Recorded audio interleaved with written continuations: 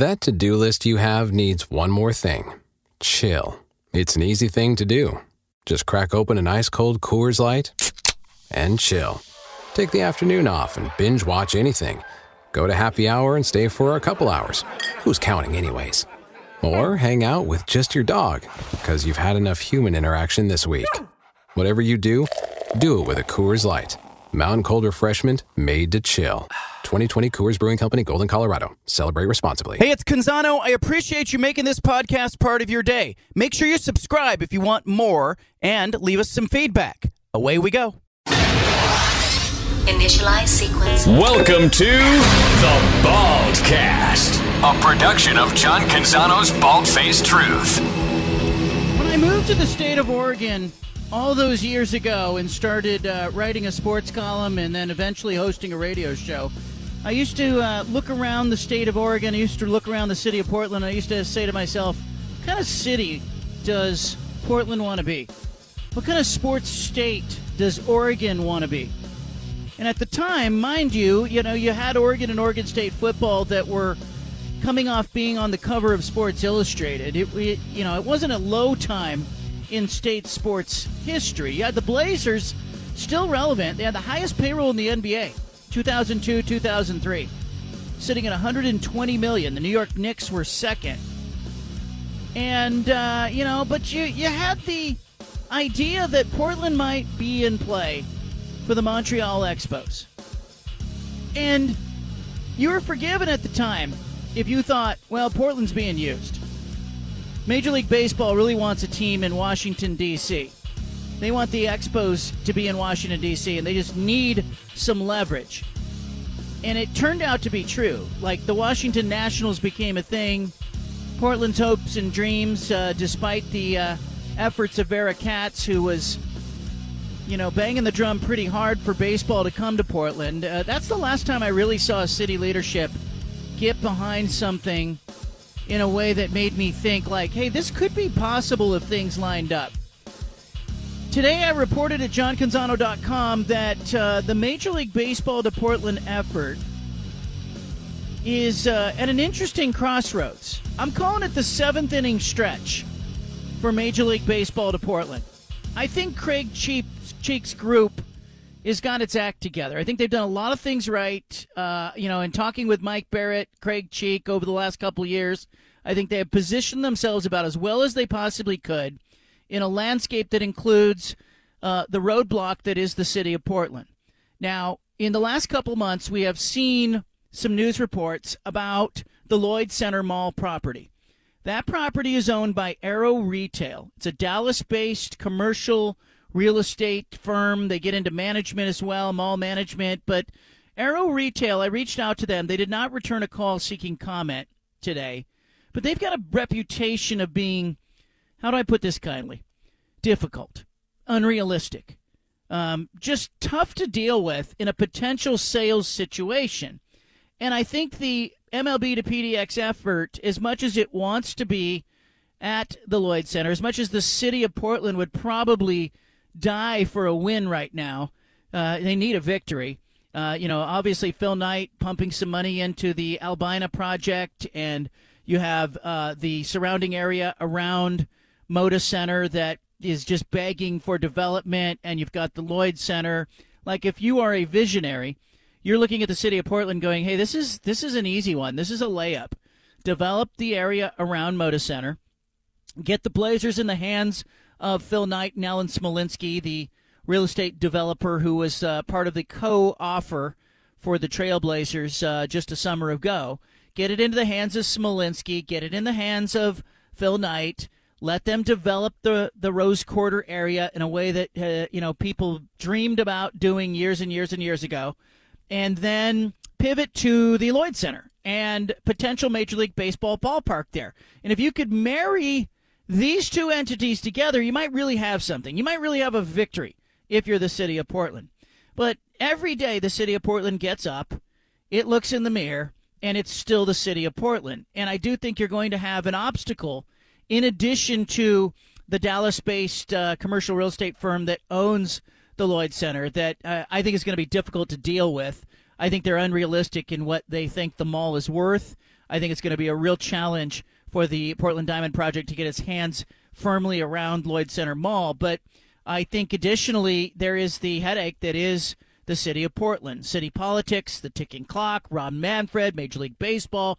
I think it in everybody's mind, this Vegas and Oakland A's thing has gotten very messy. And I'm glad that the city of Portland is not involved in trying to lure the A's away from Oakland. Now that I see the wreckage that is potentially going to be left in the wake of that decision by John Fisher, I don't envy Oakland losing a team. I also don't envy Las Vegas getting the Oakland A's and John Fisher.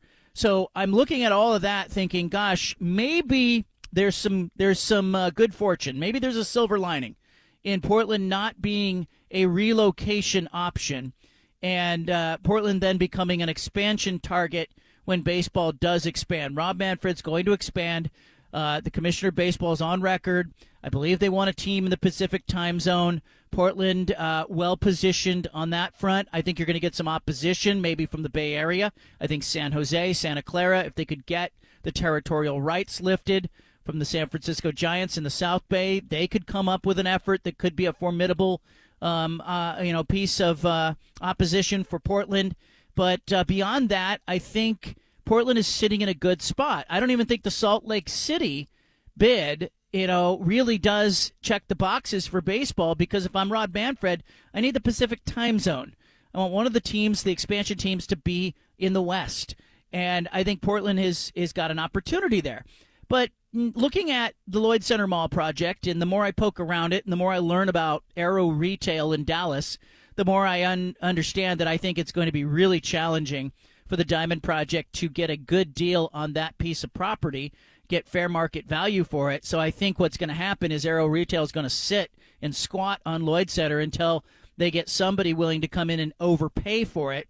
And I don't think the baseball effort's going to do that. I further think that the baseball effort has dealt enough with city politics, enough with the ticking clock, and knows it's in the seventh inning. And so for those reasons, I think the MLB to PDX effort needs to look closer at the suburbs. Now, I'm not saying where. I'm not saying, that you have to be in Wilsonville or Beaverton or Tigard or Oregon City or Milwaukee. I just think you need to be in the Portland metropolitan area somewhere. And, it was once said by one of the principals of the Diamond Project that, you could be in Portland or you could hit your baseballs into Portland. Seemingly going, your home run balls fly into the city limits of Portland, but your stadium isn't actually there. So you have to, you don't have to deal with the politics and the red tape and the bureaucracy and everything that's going to come with that. It'll be interesting to see what the Diamond Project does here, but I do think they're in the seventh inning. And I had a really interesting tidbit fall into my lap in the last couple weeks, and I have worked hard to get a second source on this, and I got it today. But the original charter investors who were part of the original Portland Diamond Project, I'm talking about Russell Wilson, his wife Ciara, I'm talking about Harvey Platt, the retired CEO of Platt Electric, and his wife Sandy, Darwin Barney, Samantha Richardson, a philanthropist in the area, Portland Gear's CEO Marcus Harvey, you've got Mark Allen at Nike, you've got the JAVO founder and entrepreneur Tyler Williams. You got a bunch of people in the state of Oregon who have poured their own money in to be charter investors, and I think they invested somewhere between $250,000 and $5 million each.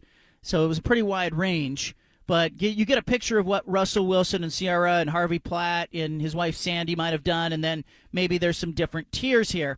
But I am told by multiple sources that the original charter investors were approached by an outside investor who was described to me as a whale. Okay, this is one person.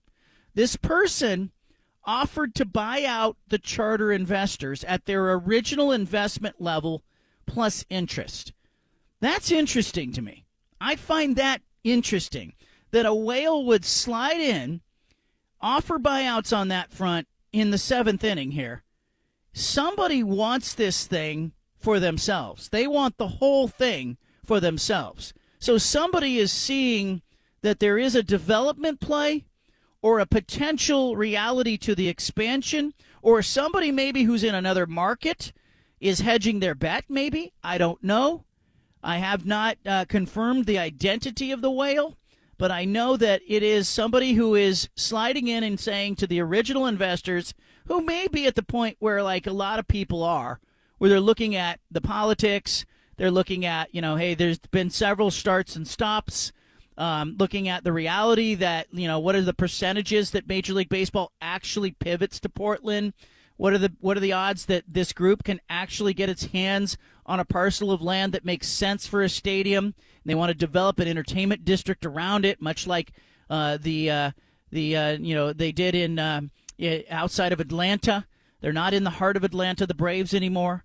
I went and saw their stadium when I was there for the Oregon-Georgia game, and they did a fantastic job, sort of taking care of this, this ballpark and this entertainment district and turning it into just a tremendous opportunity for growth and revenue and, a source of pride, revitalization and pride in the city of Atlanta. And they did it outside the city of Atlanta. They're still the Atlanta Braves, but somebody out there wants this thing all for themselves. Now, maybe it's somebody like Jensen Huang, who is the founder and the CEO of NVIDIA. He has been he's a big Oregon State fan. He's got ties to the state of Oregon. I don't know. I've reached out to NVIDIA to try to get a comment from him and see if maybe he is the guy. Maybe it is somebody like Alan Smolinski, who was part of the Phil Knight offer. Now, Smolinski's a co-owner of the Dodgers, but maybe he wants his own team. Maybe he wants something for himself. Maybe it's Wes Edens, the Oregon State grad and now majority owner of the Milwaukee Bucks. Maybe he's going, I'd like to get into the MLB business. This is kind of fun. I don't know at this point, but I find it interesting that somebody's kicking the tires. I want you to tell me, where should they put this stadium? Where should the Diamond Project be looking? How optimistic are you that they could get something done? And are you as intrigued as I am by the notion that some whale investor out there is suddenly seeing opportunity where a lot of us were going, oh, is this really going to go anywhere? Somebody else is going, oh, I would like to come in and I'll buy you out at your original investment plus interest. I don't know how many of the charter investors are going to take that offer, but I think it's a really interesting offer. 503-417-7575. Feels like baseball is alive. Judah Newby's in studio. Steven's out today. Judah, what's your read on this? Like some whale investors coming out of left field, so to speak, and is interested in being part of this. That's really, really exciting. And congrats on getting the scoop. I'm pumped for the Diamond Project just because it feels like it needs the muscle of a whale to get this thing over the finish line. Whether it's city politics or just the issues coming out of COVID or the funding at large, or you named the number of big name investors. Like, I even think of Russell and Sierra.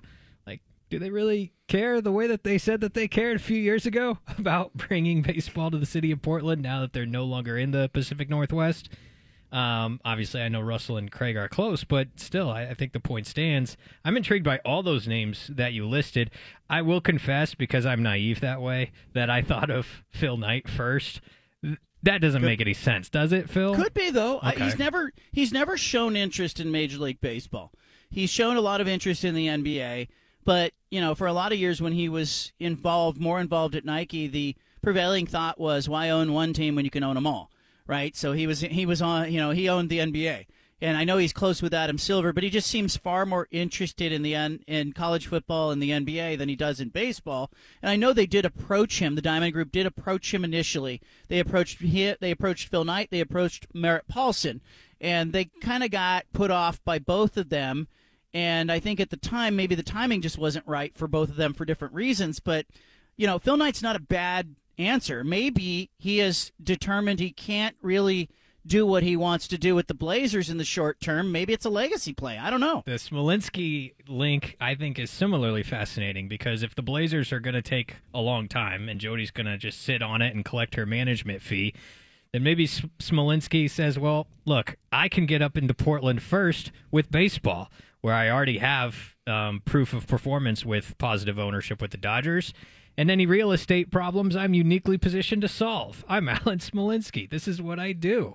Because, again, when you think of where to put the stadium, John, I confess, I get caught up in the weeds. Where do you do it? Even if it is in the suburbs, like I can't figure that one out. But I think Alan Smolinski could, and there's definitely enough brain power, in this market that wants to see baseball come to this city that could solve that question as well. And maybe Smolinski getting in on the ground floor with this would maybe grease the wheels a little bit for possible Rip City ownership down the road. Is that too ambitious a take? I don't think it is too ambitious. And I think if you're all right, let's just put yourself in the shoes of Smolinski. He is co-owner of the Dodgers. He's not the majority owner. He's just got some money in the Dodgers. He is a developer in his heart. He made his money as a student at USC, bought up some student housing, made money on it, turned around, bought more student housing. He's now he very quickly became the largest landowner around the USC campus. He got in the housing business and development business, and he's become a billionaire there. Maybe he wants his own thing, and maybe he's now put in the work, looking at the Blazers, looking at the development opportunities around Moda Center. Maybe Smolinski is saying, "Hey, wait a minute. If I can't get the Blazers now, I can corner Portland anyway by getting a baseball team there, and I'll add the Blazers later." Like, maybe that's where his head is. I don't know, but it's really interesting to me, and I find that this is, I've always been – you're a baseball guy, Judah, right? Like, you love baseball. I love baseball. Yeah.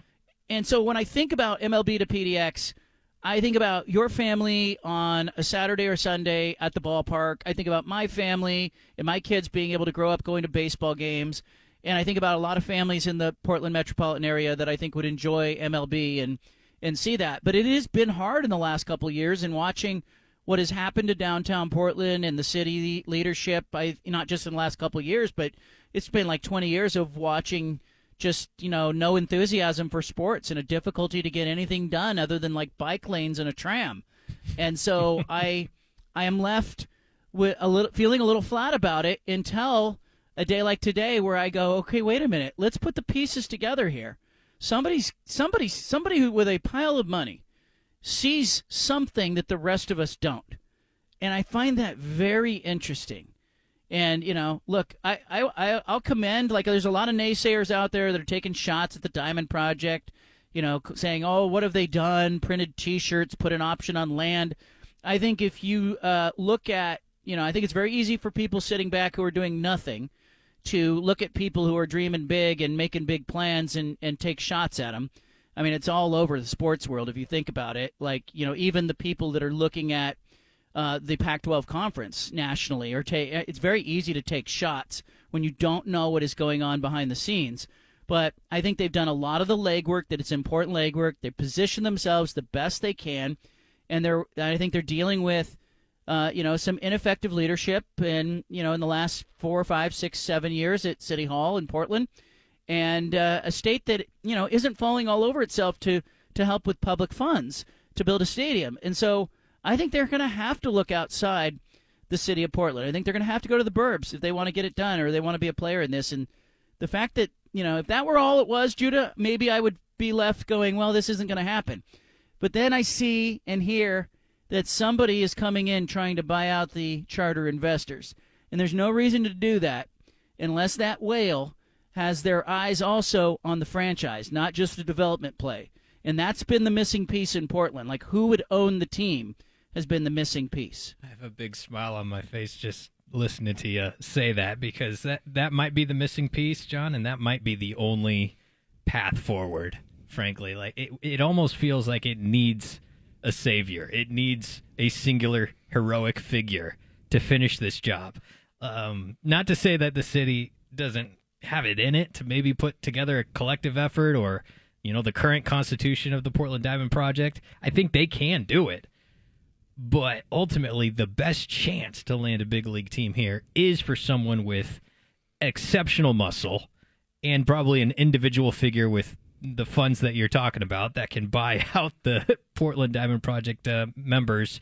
How do you put it? They're buying out the members charter of members. The charter members. Because they did what they offered as they set up the structure. The best my best understanding of it is there were charter investors who gave the seed money for the feasibility studies, the hiring of an architectural firm. They went out and hired the best firm out of Kansas City that does all those great ballparks, the option on land, having a headquarters. There's just some overhead when you launch this kind of effort that needs funding. And I don't know the total amount that they raised, but I think it is somewhere between $5 and $10 million between like 20 investors that put money in. And I think the minimum investment was about $250,000.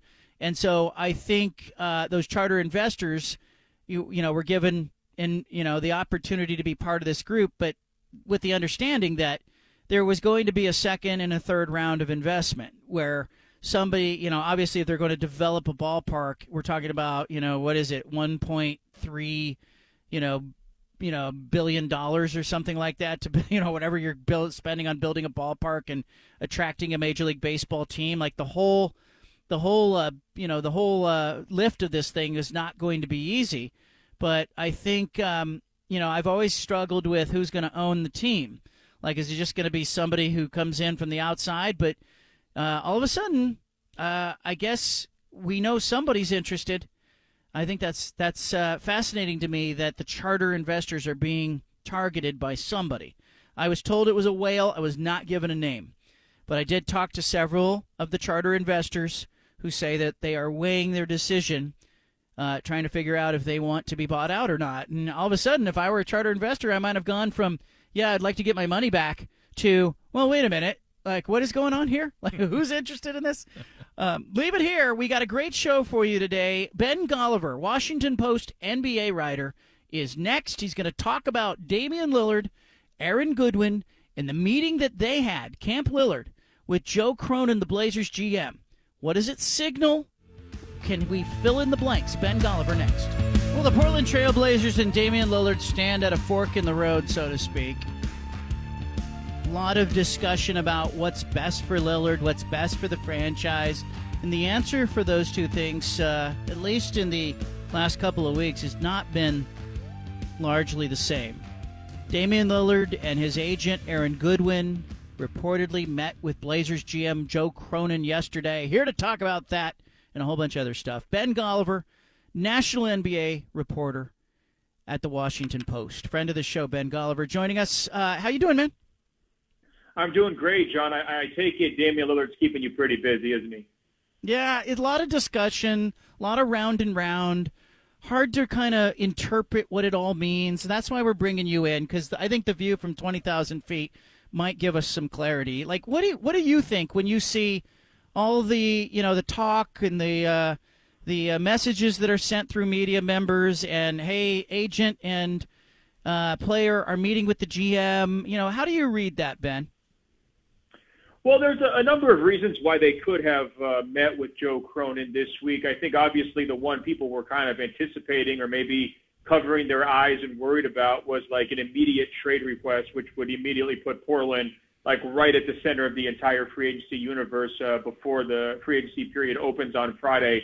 Doesn't sound like that happened. But, if you're Lillard, you have a few questions you want answered. I mean, number one, there were no trades on draft day or draft week, so why not? Why did you go ahead and pick three young guys?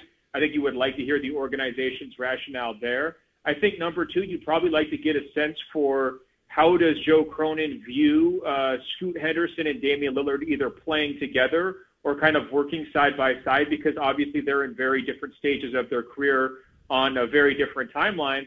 And then I think really what you would want to do is make it clear if you're Lillard, like, hey, I want some real help. I want to have a chance next year. Who are your targets, whether it's free agency or trades? What kind of moves are on the table? Let's talk about who we could potentially bring in here to Portland. And just to let Portland know, apply a little pressure.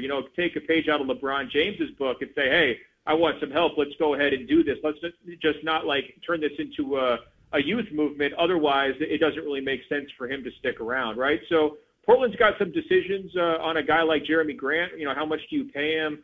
Do you pay him, right? And then they also have a player in Anthony Simons who, to me, kind of feels like the odd man out if they keep Lillard and already have Scoot. I mean, how many small guards who are offensive-oriented and need to have the ball in their hands do you really need on the same team, right? So these are the kinds of questions you would want to discuss if you're still on the same page with the organization and you decided not to issue a trade request. Ben Golliver with us, Washington Post. The rumors immediately begin flying today. I've got people messaging me going, Draymond Green's in Portland. Damian Lillard has rented out El Gaucho and bought the restaurant out. And, give us an idea of if the organization, let's just say in that meeting, Damian Lillard said to Joe Cronin, as a show of faith, find me one piece, one guy that shows me we're taking a step towards building while also nurturing these young guys. Is there a player in your mind that could be had or feels like would be interested in playing alongside Lillard? Well, I think, first of all, I would say I don't think Portland is one piece away, right? I mean, maybe they're one piece away from being a playoff team and, having much more to play for than they've had these past 2 years where they kind of shut it down early and nobody really had a great time. But I don't think that they're one piece away. And I think if you're Joe Cronin, you're much better off being honest with the state of your roster and saying, a lot of our most intriguing assets are really young. We should be trying to keep the pressure off these guys. They don't need to go out there and try to have a 50-win season, Shaedon Sharpe and Scoot Henderson. That's not realistic. So I think that's important, and you should be honest to yourself and honest to Damian Lillard, too, when you're talking about that. The other factor Portland's got to worry about is how many great trade chips do they really have. I think if you're looking at their guys, I mean, Shaedon Sharpe, maybe Anthony Simons, there'd be some interest there around the league. I don't think Anthony Simons with his contract is actually getting you all that much by himself. And you look at players like Nurkic, I mean, at this stage of his career, he doesn't really have a ton of value. So they're kind of limited on the type of capital you would need to go and make a big swing deal. At the same time, the way these new collective bargaining agreement rules are being set up by the NBA, it actually favors teams like Portland that have felt like they've been on the outside looking in for a while. This is not going to be a super team league anymore if you go forward for the next 5 years. This is going to be a king of the mountain type league. In other words, whichever superstar plays the best in any single given year, sort of like a Nikola Jokic who wins the title last year without having any other all-star players around him, that's who's going to go home with the rings and the championship and the valor and the glory and all that. It's not going to be like Kevin Durant and Steph Curry and Klay Thompson and Draymond all on the same team just obliterating the field, right? Because they've changed the rules. It's going to have a leveling effect across the entire league. So if I was Joe Cronin, that would have been part of my message this week too. It's like, hey, Damian Lillard, look, we understand we're kind of stuck between a rock and a hard place with this roster, but your chance to compete next year, it's not going to be as hard as you think it is because a lot of these teams are shedding talent. Look at Golden State. They had to give away Jordan Poole because they couldn't afford to pay him that long-term contract and also take care of their other business, if it's, repaying Draymond Green or bringing back Klay Thompson at some point down the road. Same thing with Boston. They wind up losing Marcus Smart, a huge player for the Boston Celtics last year, and now their depth has been compromised. We saw Atlanta have to give away John Collins this week because they didn't feel like they could pay everybody. So what you're going to get is a more level playing field, a more any given Sunday type of vibe. And so I think that's why you want to tell Damian Lillard, hey, look, man, we're going to go as far as you take us. If you go out there and have an MVP-type season, this landscape is going to be more level, and you're going to have a shot to get back in the playoffs and do something. We don't have to hit this huge home run this summer because the NBA changed the rules. Now, whether he agrees with that or if he would prefer to go play in, Miami or Brooklyn, I mean, that's kind of out of your hands. But I think that should be part of the pitch if you're the Portland Trailblazers. You bring up if he would prefer to go play, and Miami has come up. And, I get hung up on that, Ben, because I think, if I'm whispering in the ear of Joe Cronin, I'm telling Joe Cronin, hey, err on the side of doing what's right for the Blazers, not what's right for Damian Lillard. But this league is so player-driven, and you know it, you're in it.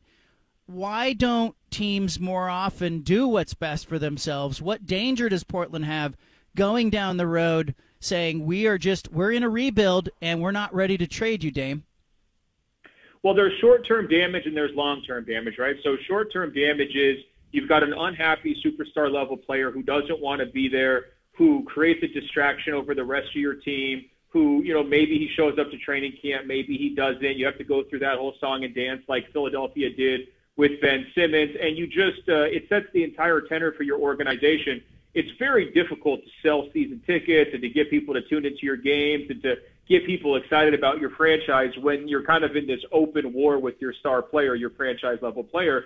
That's why you saw Washington, last week move very quickly just to trade Bradley Beal. They got pennies on the dollar, really, because they didn't want to be stuck in that type of limbo if he wanted to go somewhere and they didn't want to trade him there.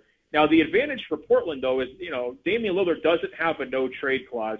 They should be able to get a real market opened up. They should be able to get even like a bidding war going for Damian Lillard because he's an all-NBA level player, an all-star many, many times over. He'd be a perfect fit in Miami in terms of what they were missing during the playoffs, and that's why that team comes up so much, because they just needed more punch in their backcourt. They needed somebody else to relieve the pressure off of a Jimmy Butler and a Bam Adebayo offensively. But I think you're exactly right. Joe Cronin has to do what's best for the Blazers, and to this point he has.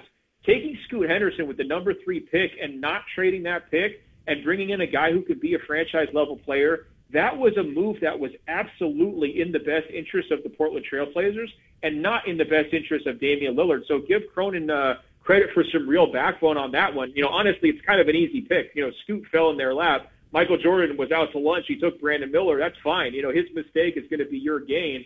And I do think that's sort of the short-term damage aspect. The longer-term damage is, obviously there's only a certain number of agents in the league. Star players do talk. If you don't treat your players well, especially your high-profile players, that can, potentially, create issues with agents where, okay, maybe they don't want to work with you as much, or maybe they're going to steer clients elsewhere. And you've got to kind of protect your long-term reputation as well if you're a front office. So those are some of the other reasons why teams tend to, follow their players' interests, if there is a trade request, because they realize, look, it's just kind of a road to nowhere, and it can get really, really ugly if you stand too firm.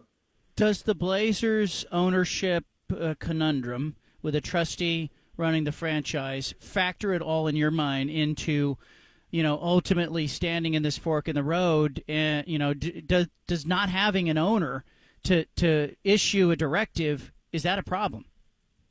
Oh, 100%. And here, first things first, I've been pretty hard on Jody Allen on your show over the years. Let's give her credit for the G League team name, Rip City Remix. I got a T-shirt, John. I mean, it looks awesome. Great logo.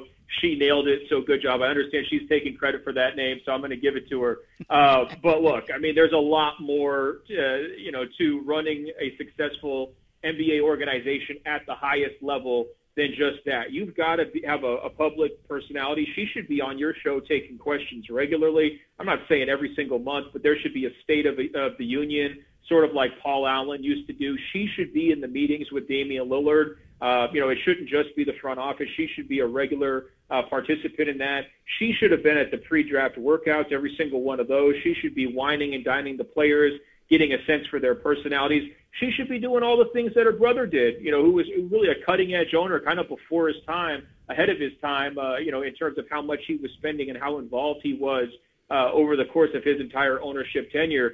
And I think that when you're looking at the teams that are the most successful in the NBA, it's committed ownership groups, it's stable ownership groups. The Miami Heat fall into that category. The Boston Celtics fall into that category. The Golden State Warriors fall into that category. And those are just some of the teams that have had success here recently. I mean, even the Denver Nuggets, who really haven't been huge spenders, over the course of the last, say, 10 or 15 years, they have had stability. They've stuck with their coach. They stuck with their front office until Tim Connolly left for Minnesota, but they kept a level of continuity after he left. They are the ones who steered the ship. And sometimes, if you're a franchise-level player like Damian Lillard, who's a CEO pretty much of Lillard Inc., right, his own company, a lot of times you want to talk eye to eye with the people who are cutting the checks and making the big decisions. And, to me, I think that when you're surveying, 30 ownership groups around the league, I don't think too many people are putting, Jody Allen in the top tier. Ben Golliver, Washington Post, is with us. I looked at the Nuggets. I was happy for the Nuggets, especially happy looking at a team that I felt was built the right way. But what you can see in Denver's success is that there were incremental steps. And I think you've touched on that in this interview, that the Blazers aren't one signing away from mattering, right? Maybe they're one signing away from sending a message to Damian Lillard like, hey, we're going to put someone with you so you're not alone in this season as a veteran player. But what can we learn? Can we learn something from the Nuggets, or is it so hard to draft a Nikola Jokic? Well, first of all, that's a great question. I got two answers for you. First of all, it's absolutely about patience. That's what Michael Malone was preaching coming out of the finals. this idea of Jamal Murray has a knee injury. They have to wait for 18 months. And what they did during that 18-month time period, they didn't blow it up. They didn't shed salaries. They didn't go the other direction. They didn't consider trading Jamal Murray.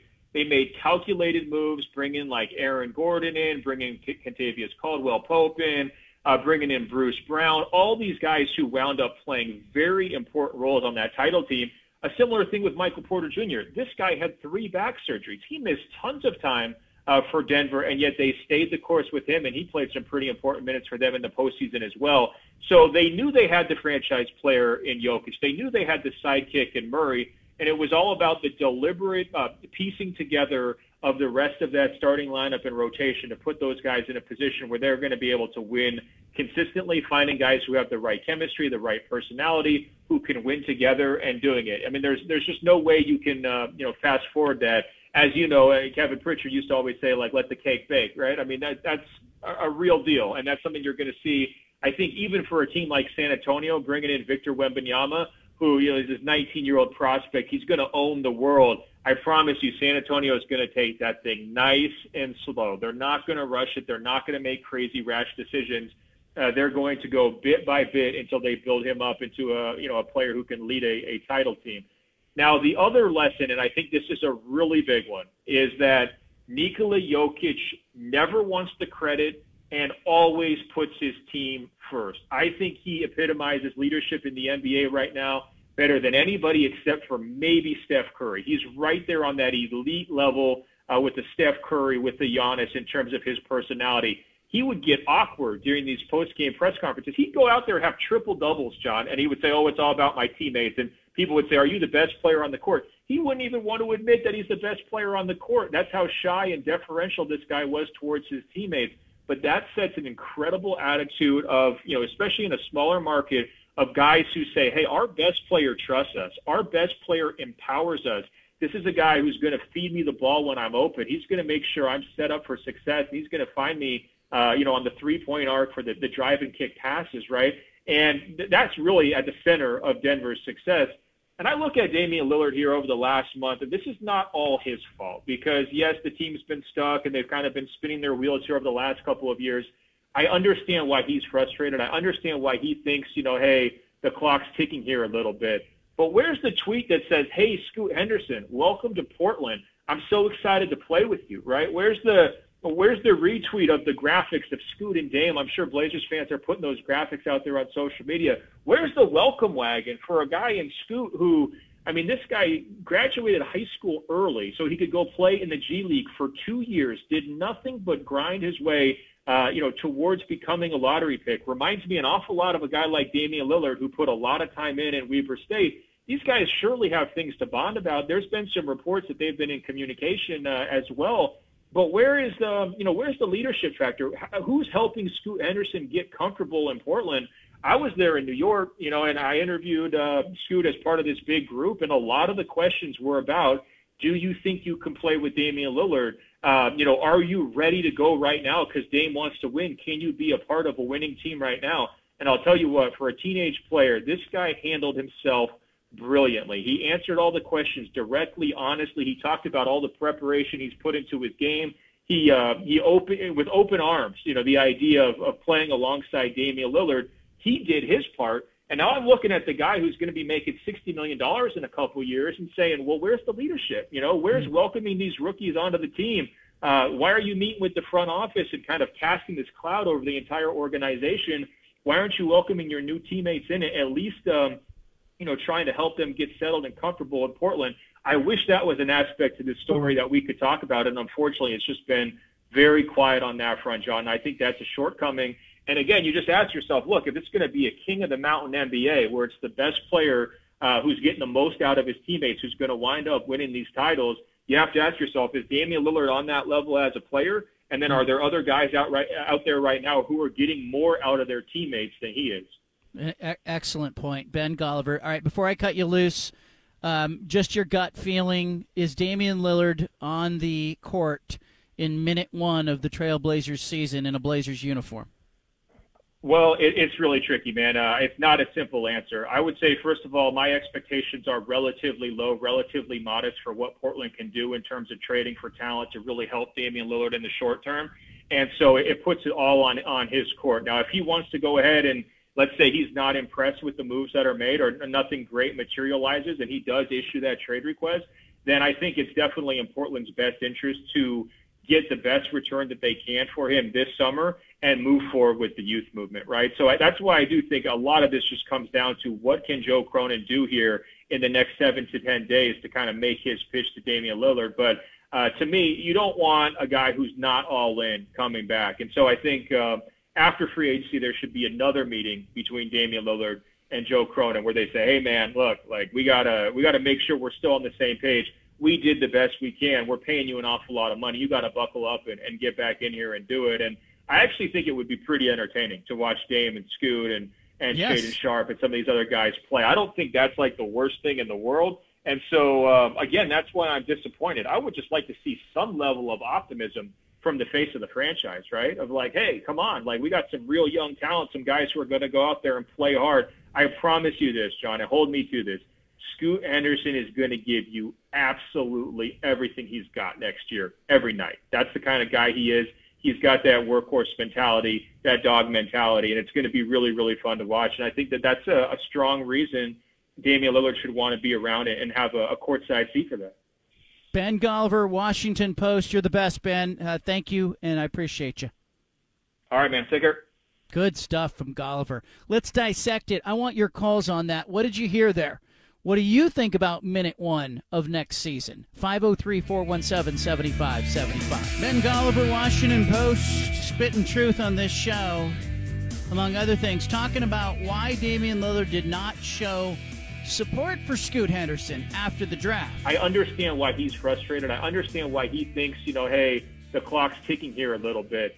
But where's the tweet that says, hey, Scoot Henderson, welcome to Portland. I'm so excited to play with you, right? Where's the retweet of the graphics of Scoot and Dame? I'm sure Blazers fans are putting those graphics out there on social media. Where's the welcome wagon for a guy in Scoot who, this guy graduated high school early so he could go play in the G League for 2 years, did nothing but grind his way, towards becoming a lottery pick. Reminds me an awful lot of a guy like Damian Lillard who put a lot of time in Weber State. These guys surely have things to bond about. There's been some reports that they've been in communication as well.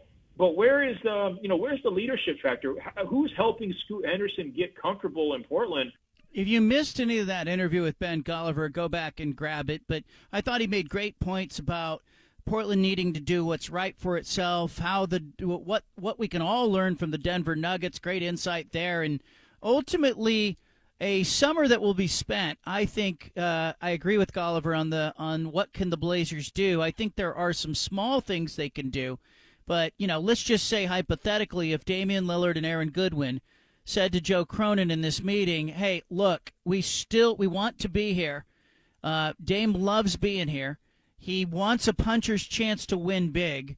What can you give us as a show of good faith? And Joe Cronin said, hey, give me this free agent signing period. Let me see if I can, assemble a couple of players that make Damian Lillard see the light at the end of the tunnel. Maybe that is enough to keep Lillard here, but otherwise maybe the Blazers are having to pivot and look at life after Damian Lillard. Brian Windhorst, ESPN, talked about the meeting as well. What does this meeting do? Well, this was the meeting that a lot of the league was watching to see if Damian Lillard requested a trade, and he absolutely did not. In fact, from what I understand, the tenor of the meeting was that he doesn't want to put pressure on the Blazers, that he wants to see what they do in free agency, and he's going to give them that time to do that. So this is an interesting strategy move. He said at the end of the season, get me veterans. The draft came and went, no veterans. He's still not pressing, from what I have been told, that he is still going to give the Blazers every opportunity to work through this free agency process this week, whether it's through trades or signing players. There is Brian Windhorst talking about the Blazers. We'll kick it around later in the show as part of Punch It Audio, but I think this is the soap opera that is going to go on through June, through July, into July, mid-July, as the free agent signing period happens, and keep your eyes on the next couple of few weeks. It brings us to our big splash. It's the one thing you need to know. This is the one thing you absolutely need to know today. Look at it. Where? Down there. Must be The Big Splash. Well, LSU got it done. They got to dogpile after clobbering Florida 18-4 Monday night in Omaha. They won the Men's College World Series. If you're an Oregon State fan, do you feel better about this? The Beavers, I think, have to feel a little bit better about getting knocked out of the postseason by the eventual national title winner. A lot of Oregon State fans were upset after watching Oregon State run out of pitching in the Baton Rouge Regional, gave up 19 hits and 13 runs in the elimination game. But LSU knocked them out, then went on to win it all. Kind of think if you are Mitch Canham, you have to feel a tiny bit better about getting knocked out. Oregon State will be back next season in the postseason and be a year older and maybe a year better. But so much of the transfer portal and pitching, that's what baseball is becoming and has become. LSU's the title winner.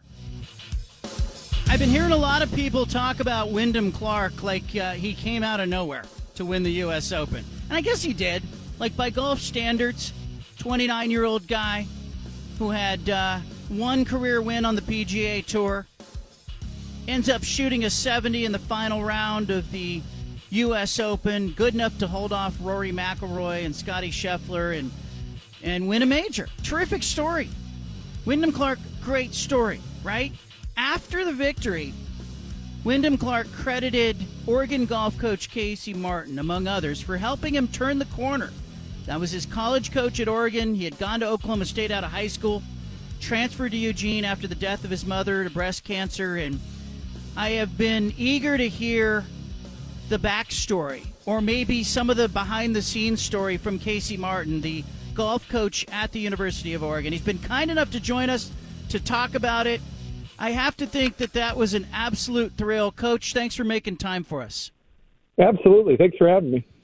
Give me an idea from your standpoint. I mean, you know Wyndham as a kid and, watched him grow in your program, and all of a sudden you see him on that stage. What was that experience like for you? Yeah, it was fairly surreal just to see at that big a stage a player that you knew was ready for it in the sense of talent and preparation, but still, it's the U.S. Open. It's not the just a run-of-the-mill event. And to see how he handled it, he's obviously made incredible jump, maturation, and just to see him out there with my good buddy John Ellis, who's caddying for him, is just really satisfying and rewarding to just play whatever small role. And my role was small. But I got to spend a year of my life with Wyndham and watch and observe, and it's just really special. You know, I'm tearing up on the last hole as that putt and when they're hugging because I know all that's gone in behind it. So really cool for me to be able to experience that. Yeah, when you when you're watching him in the opening round, he has a brilliant opening round, and all of a sudden he's in this thing. I mean, you had to be kind of you know him as a player, and you know that as college kids can be up and down.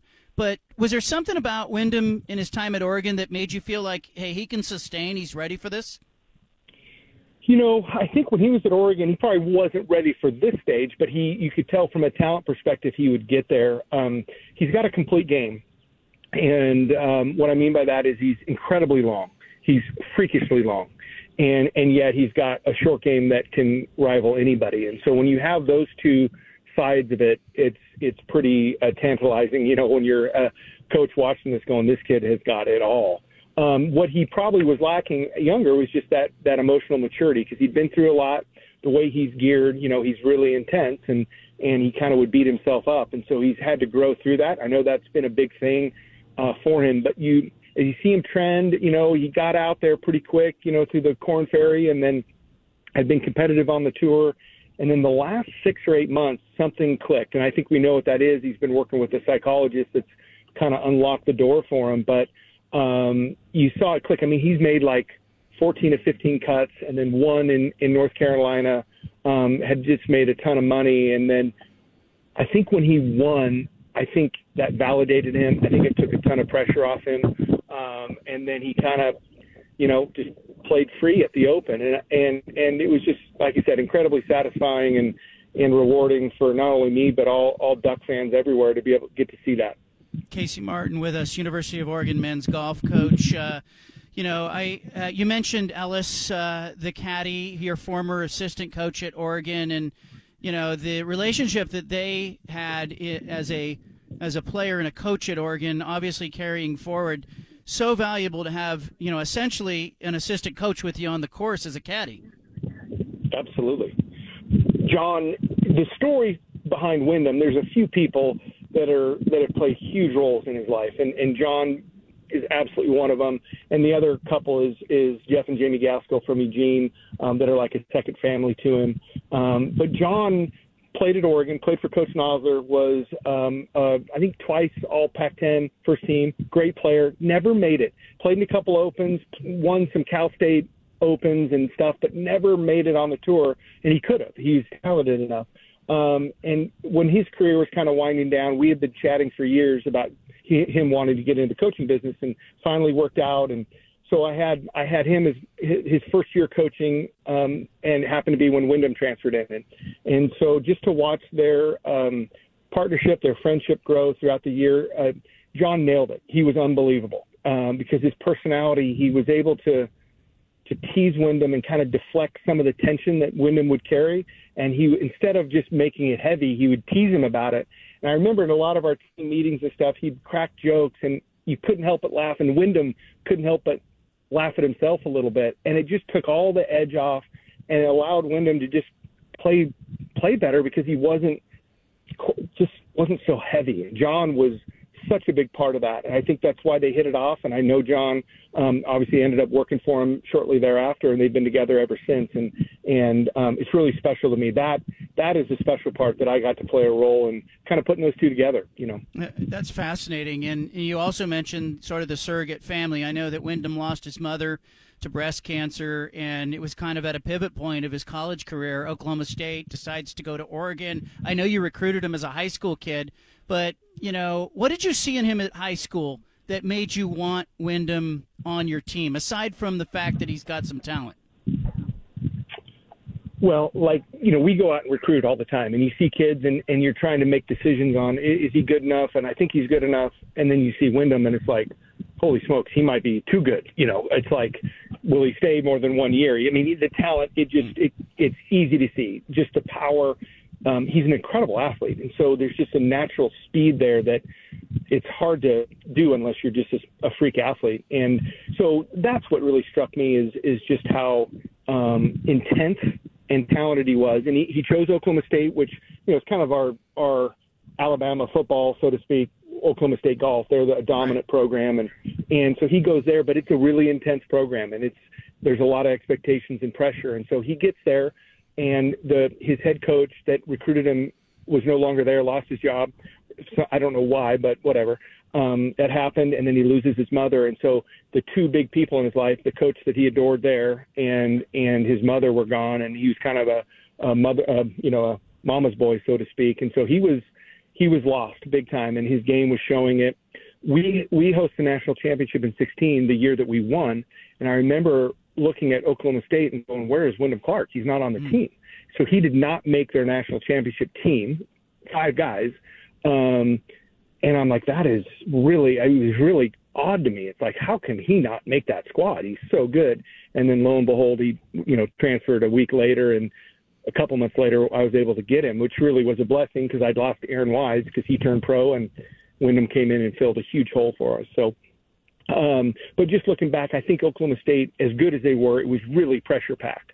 And with all the stuff that Wyndham had gone through, it was just too much. He was lost, and it was a tough period for him. So when he came to Oregon, and I was talking to John about it, it was just like, we got to create an atmosphere where it's just not so heavy. It's got to be fun. It's got to be light, and let this kid's talent come out. And I think that happened, and he had an amazing run, was the Pac-12 Player of the Year and first-team All-American, and now you're U.S. Open champion. So it's kind of a magical story. My role wasn't a lot of X and O. It really wasn't. I mean, I just kind of connected some dots for him and hopefully just, got out of his way, to be honest. I don't know. I look back, I don't know how much coaching I learned more from him than I think he learned from me. But it's really satisfying to play whatever role I did. I think that's good coaching, though, because I think a lot of times when you see somebody who's struggling or maybe didn't have success in one place, coaches will try to step in and do too much. I think it's astute that you recognized what he needed was to relax. He needed some comfort around him, and he needed a place where he could go have fun again. Because, really, like, I have coaches, the college coaches, pro coaches will tell me all the time, Casey, like, hey, it's supposed to be fun. Like, you forget it when the stakes are going so high, but, you fostered that. So I do think you deserve credit for that. Yeah, well, thank you. Again, I as I look back on that time, when I went out to recruit him for the second wave, when he was transferring, I remember he wanted me to give him mechanical help. He wanted, like, what do you see? Why am I playing so bad? And it was just kind of like this mind that was going a million miles. And initially, you want to play that role. It's like, let me see if I can't call some people that could get, try to put the pieces together. But then as time went on, it was like, you know what, this guy's swing is amazing. And even when he works on it, it's not really changing. It's got to be something more than that. And then when you hear the stories of kind of what he was going through and where his mind was, it was pretty obvious that, look, he doesn't need Butch Harmon, although Butch is amazing. He needs some love. He needs some compassion, and he needs a community around him that supports him. And certainly, he got that, but he got that from like Jeff and Jamie. So he had stayed initially when I recruited Wyndham as a 15-year-old. He came to Eugene for the Pacific Coast Amateur Eugene Country Club, and he had housing there with a family, Jeff and Jamie. Ironically, I had never met them before. And so I was watching this young kid who's a superstar, and I see Jeff and Jamie out there. I got to know him, and lo and behold, even though Wyndham didn't come to Oregon right after that, I became great friends. I mean, Jeff's one of my closest friends, and we've all kind of stayed in touch. Even though we went to Oklahoma State, we all stayed in touch because they're just friends, And so when Wyndham transferred in, he actually ended up living with them. We had to get, approval for that and everything, but he lived with Jeff and Jamie. And so he went from kind of a college experience of losing your mom and being in, probably a lot of a party type situation throughout college. And then he's living with Jeff and Jamie with their 3 young daughters, and he's just Uncle Wyndham at that point. And I think what happened is the pressure was off, and, he did lose his mom, and Jamie's not a second mom, but he got a lot of love from the Gaskells, and he just blossomed, and it wasn't perfect, obviously, but because he was still struggling with so much stuff, but he got the love he needed, and he blossomed. And so those people, Jeff and Jamie and John Ellis, played every bit as big a role as I did. I just got to watch it and host a Pac-12 trophy for it. So it was pretty cool for me. Oregon men's golf coach Casey Martin is our guest. You mentioned the national title in 2016. You got a guy like Aaron Weiss. You get a Wyndham Clark story. Can you use that in recruiting? Is there a correlation, like your buddy Chip Kelly in football? You have some success. Does that help you get into living rooms you couldn't get into before? Or what are those conversations like as you go back out recruiting after your guy wins the U.S. Open? Yeah, that's what's going on right now. The recruiting doors just opened up June 15th on this next wave, and so I'm out there, and I do kind of drop some hints that way. It's like, you see the U.S. Open, but you don't want to be, over the top on it. But yeah, some kids know that, and I think more it gives you some measure of credibility that, hey, he went to Oregon, and if he did it, I can do it maybe. I think at Oregon you have to overcome some of those misconceptions that you can't do it at a place like Oregon because of the weather or whatnot, that you need to go to Florida, Texas, or Oklahoma State or something. And certainly those places are great, but I think it just lends some validity that you can do it in the Pacific Northwest. So that's huge for sure. At Stanford, you had, I think, a great experience as a golfer. I mean, you come from South Eugene High School, you go to Stanford, you're like on a big stage there. You got Tiger Woods for a spell as a teammate. So you got a taste of it there. I got to know, like, did you see the trajectory of Tiger? Like, I think everyone thought he was going to be really good, but did you see Tiger when you were at Stanford? Oh, yeah. Yes, 100%. To have that experience, again, I had these one-year experiences, and I got it 1 year with Tiger. I was a senior, he was a freshman, and he was, beyond incredible. Mentally, emotionally, physically, everything about it. He was better than everyone at everything. And I remember my first experience with Tiger, playing with him. Nota Begay, myself, and Tiger went and played a course called Sharon Heights, just above Stanford. Tough golf course, narrow, and the greens had been punched. And Nota and I played pretty well, shot even par, and Tiger shot 68, hit every green, couldn't make a putt because it was on putt afterwards. And Nota looked at me, and I looked at him, and we're like, what did we just see? I mean, he hit every shot like perfect. And, for a 18-year-old kid, it's just, and it wasn't just like perfect. It was like so far and so dynamic. It was just incredible. So to have that year, it was magical to be with him as well. And nothing he does shocks me. Nothing surprises me. He's so different. It's hard to explain. You're talking Michael Jordan, you're talking the greatest of the greatest.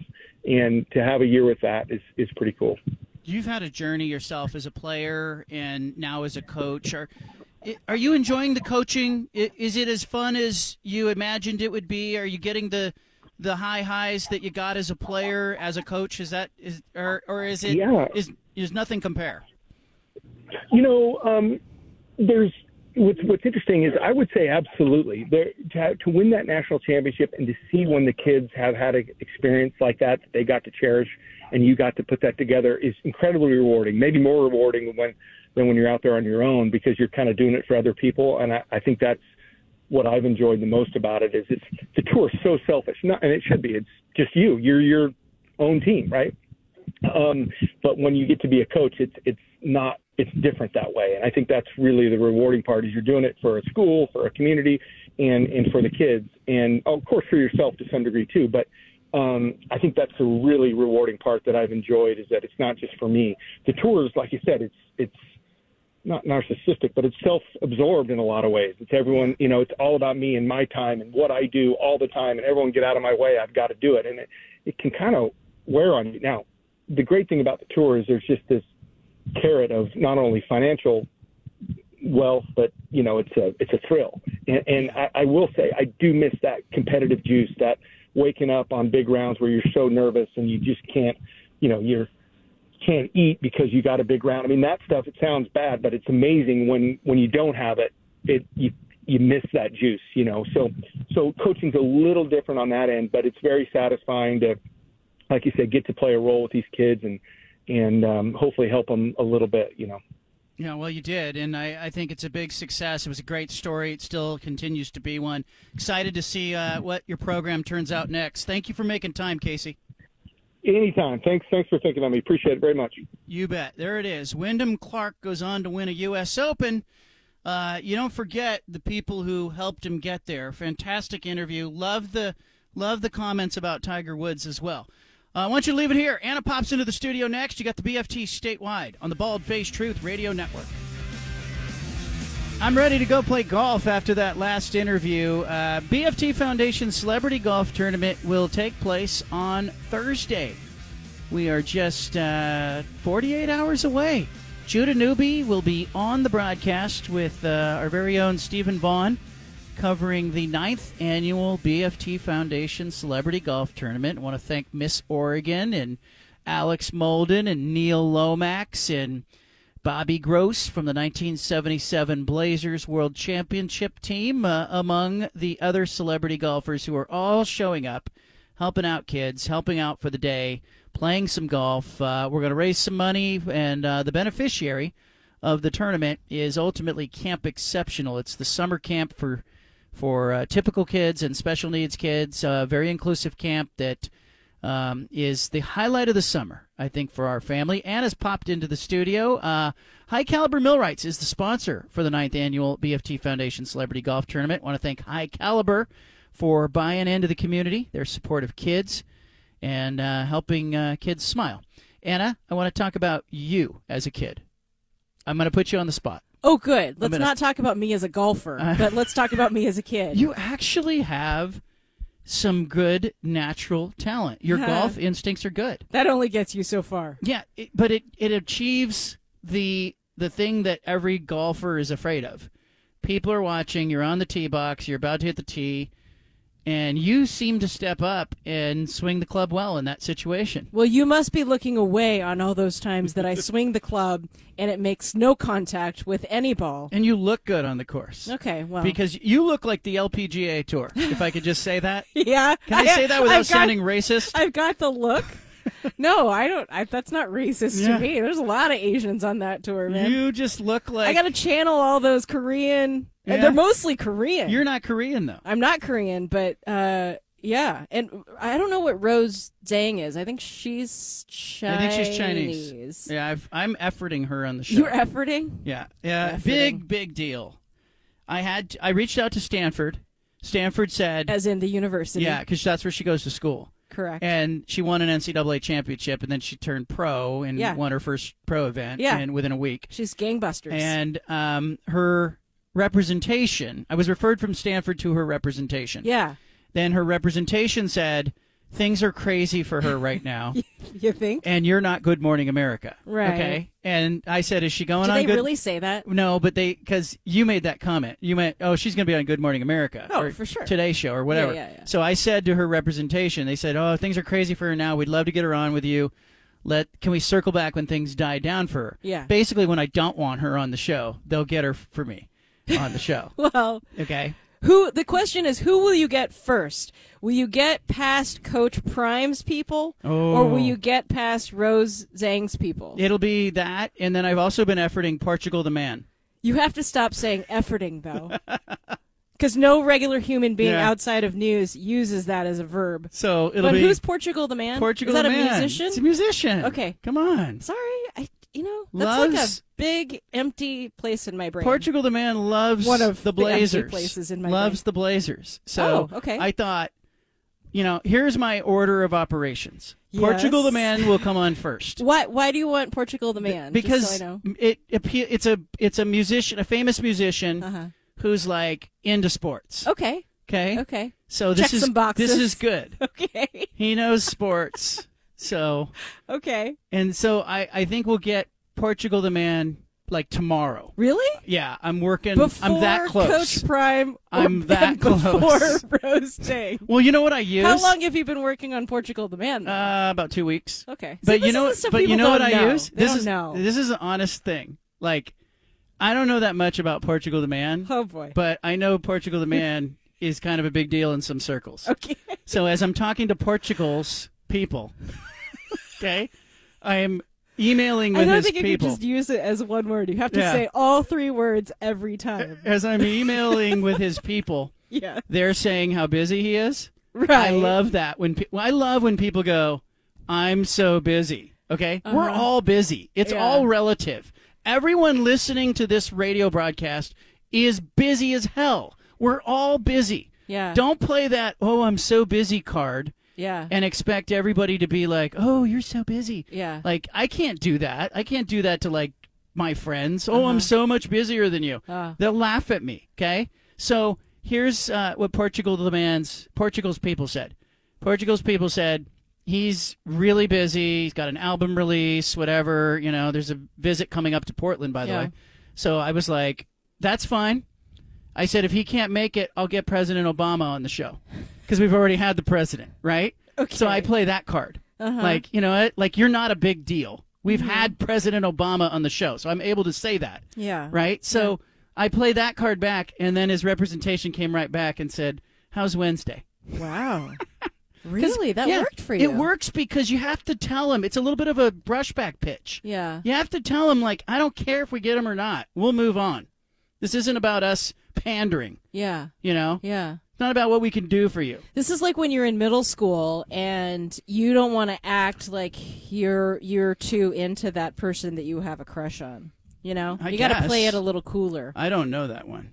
I don't know that. But yes, the whole I'm too busy thing is really kind of a cop-out. We have a family friend who's been working on a birthday surprise for a loved one. Okay. And this friend of ours is persistent as all get out. Like, it's part of the reason he's been so successful in what he does in business. But I have realized watching him in this process, this is why he got to where he is. This birthday surprise thing includes, as of 2 weeks ago, maybe a week ago, a tribute from Martha Stewart. Okay. And not like where you go on Cameo or one of those websites where you pay a certain amount and said celebrity will wish your loved one a happy birthday. It wasn't even like that. He just found a way to get to her people. And when they came back with, well, she's really busy, his take was, well, she'll either do it or she won't. Because we're all busy, and this is 30 seconds out of her day. Yep. I thought that was a fascinating take and a fascinating response, which then generated her complying with the video. Yeah. Martha freaking Stewart. Yeah. We're all busy. Yeah. It's relative, though. I By the know. way, Portugal the Man is a band. It's not a person. Thank you. Okay.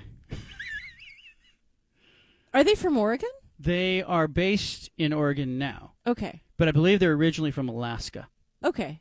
And, See, there's some neurons firing in my brain about this. This is so but anyway, pathetic. what we're going to talk about with Portugal the Man tomorrow is Tomorrow? Yeah, tomorrow. It's for sure tomorrow. Well, that's what I told him. I said Wednesday. Locked in? Tomorrow, 3:00. Judah, does that work for you? Yeah, John, I'll be here. That works. Portugal the Man. Do you know who Portugal the Man is, Judah? Oh, my goodness. Big time. They're massive Blazer fans. They are Blazer fans. There's more than one of them. Oh. See? Yeah. I There's hope they're not listening right I think there's 5 band members. Yeah. Yeah. Yeah. Well, if they're listening right now, then good on them. Well, I know, but now I'm feeling embarrassed that I don't know. I feel like I should know You know more what? about them. Can you feel it still? Maybe part of Is the that one of their interview. songs? Are you just sick to yourself? The Are maybe you really? the- Are you throwing out song titles No, now? I'm just trying to give you some clues. That's a big hit. Oh, Okay. Do you want to play the song for our listeners who haven't heard I Portugal can't be the Man? the only one, right? No, there's a lot of people out there listening going, I don't know who this is. Okay. Yeah. It's a sports radio show. Yeah. You know, we could play that game with them tomorrow. We'll just name sports references that are obscure, turn it into a Jeopardy game. Or we could just talk to them about like why they like the Blazers and how interesting. It'll be a different interview. Pop you know. quiz. I What's haven't- the infield fly rule? I've had hit and miss interviews with musicians. Mm-hmm. There you go. Keep my hands on myself. Pick out dust them all, put them back up on the shelf. Here's my little baby girl is in need. Am I coming out of left field? Ooh, I'm a rebel just for kicks. I've been feeling it since 1966. Happy over now, but I feel it still. See? They're kind of a big deal. Oh, You I just totally know that song. You didn't know them, but you knew their music. There you go. I think they've won at least one Grammy. Yeah. Seems like they have. I don't know if we're having the whole band on or the lead singer's on. Feels like you should find out. We're going to find out tomorrow. The other thing was they wanted to be in studio, okay, which would have been really cool because when you have musicians in studio, they will sometimes bring a guitar, you know. Yeah. They'll play a song. Yeah. We've had that happen over the years. We've also had... Are we going to have them in our house? No. Is that what's happening? No, they offered to come to the studio if I could do the interview on a different day. I didn't want to do it on a different day. I want to do it tomorrow. Okay. Yeah, I was busy. Okay. And I wasn't just saying that to act like I was busy. I was just like, I'm too busy. Oh, sure. Sorry. Now you can say you're busy. I can't do it. So the idea being that they're going to come on. We're going to talk a little bit about the Blazers. I'll ask them what they will do with Damian Lillard. Does the same kind of drama happen in the music industry? Yeah. That happens with NBA players. Yeah. How do you keep a band together? Who's the Yoko Ono in the group? Stuff like that. Okay. Stuff like that. Yeah. But yeah, they're from Wasilla, Alaska. Okay. They're now based in Portland.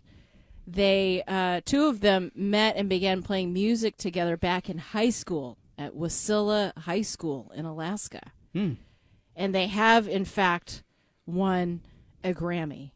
Their 2017 single, Feel It Still, won Best Pop Duo Group Performance Is at that the what we just 60th heard, Judah? Annual Grammy Awards. Correct. Is that what we heard? Yes. Yeah, see? I have been under. So a where do rock. they rank as far as guests that we have had on? Because, give us a athletic equivalent of Portugal the Man. Was Mike Tyson a bigger deal than Portugal the Man? Yes. Okay. I'm trying to figure out where they rank. Was Norm Macdonald being in studio bigger than Portugal the Man? Yeah. Okay. How about Roseanne Barr? Well, I would probably put Portugal the Man up there, but that's because I'm not a Roseanne Barr. Okay. P1. All right. She's not your thing. No I thought offense, she was a Roseanne. lot nicer. She was a much nicer human being than I expected her to be, Roseanne. Isn't that usually the case, though? She was a nice person, at least just in passing. Like, she could have been your next-door neighbor, that she's the lady who lives down the street, whatever. Mm-hmm. And then when she started to be funny. Mm-hmm. You know who I found to be really kind of sad, but in a way that was charming? Who? Pauly Shore. Yeah. Pauly Shore was real. Yeah. It surprised me because we see Wheezing the Juice and all that stuff. He was doing all his bits when we were on air. Yeah. But in the 4 or 5 minutes before he went on air, when we were on a commercial break, and then after, he was a genuine, real person. And on his way out of the studio, he stopped me and he said, he goes, that wasn't the normal interview I do. Because, he shows up and they have him do all his stupid Wheezing the Juice and all that stuff he did as Pauly Shore. Yeah. And instead we talked about his mother, we talked about the comedy club, and we talked about how difficult his life and upbringing was and how great it was in some ways and what is happening to the comedy industry. And it was a different kind of interview. And I think I threw him a little bit because he first thought he was just doing kind of a jackass normal radio interview. Yeah. And so on the way out of the studio, he stops me and he says, "Hey," he goes, "that was a very different interview." And he got suddenly out of character. Yeah. And he said, "I really enjoyed that, and if you ever need me back, whatever, Oh. maybe he's just blowing smoke Well, you at should me, have but had him back. He was just in town recently. I know. Maybe you inspired him to incorporate some of that into his act. But I thought it was kind of sobering to hear him kind of talk about the fact that he wasn't a fully developed person because of the way he grew up. Like, he grew up in the back of his mother's comedy club, seeing all these, Bobcat Goldthwait and Eddie Murphy and Chris Rock and all these people come through his mom's comedy club. He didn't have a normal childhood. Yeah. But isn't that refreshing, though, that he was authentic in that way? Yeah. A friend of mine who recently saw him at Helium said that he actually said at the end of his act, thank you guys. You guys are all I have. This is all I know is to do stand-up. I don't know how to do anything else. And she said it was weird because the crowd went wild when he said that, but she was sitting there thinking well, gosh, that's kind of sad. It's sobering. Yeah. It is sobering. Yeah. I actually think the comedians we've had in over the years, and Judah, you've seen some of this, I think John Lovitz was another example of this. He came in right after his father died. Yeah. Okay, his father was a doctor, and his father wanted to be a comedian, but went to medical school, became a doctor, and then John Lovitz, knew that his father's dream was to be a comedian, went on and became a comedian. And his father had just passed away, and Lovitz brought in his dog. He had this little kind of pug dog. Really? He brought it in with him, and he was just very quirky and different. Yeah. And then he sat down and he kind of said, well, how is this going to go? And I said, well, we're not scripting any of this. We're just going to talk. Yeah. And we talked about his father, and he's there to do a comedy club and sell comedy tickets. And he started crying on air. He was crying because I said to him, are you fulfilling your father's dream? It's is your entire existence rooted in the idea that you were living your father's dream? Oh, geez, Oprah. And he started crying. And then he said, and come see my comedy club, my comedy show tonight at Helium or whatever. But it was a great interview. Mm-hmm. And same thing. I thought I think to get up on stage and to have that kind of humor, there has to be something a little dark going on. Oh, absolutely. I mean, look, normal people don't make very good stand-up comics. Let's just put it that way, right? Yeah. Most of the people that are really good at what they do when you think of the legends like Robin Williams, he was a savant as far as comedy and timing. And like if any of us, 99% of us got up there to try and do stand up, we would just flop. But it's the people that can kind of cut through the noise and allow themselves to be vulnerable a lot of the time with what they're talking about. Because a lot of them talk about really horrible things that have happened in their lives, but they're able to frame it in a way that we can see the satire and the humor in it somehow. I also think that the successful comedians I have noted, they're likable. You think so? Yeah, they're like you want to like them. Yeah. And you relate to them, and in part, like they're telling their painful story and they're making fun of it, and we're laughing with them. But there is a part of you that likes them. Yeah. You have to. Yeah. Otherwise, you don't go to see them. Yeah. And I think the ones that have that, like people like Jerry Seinfeld. Yeah. I think you like. Eddie Murphy. Mm-hmm. You, Sebastian Maniscalco. You like him. Well, I look at what Richard Pryor talked about in his act. Yeah. So you want to like him. Yeah. So I can remember, Bobby Lee came in studio, and he was great. We went to see his show.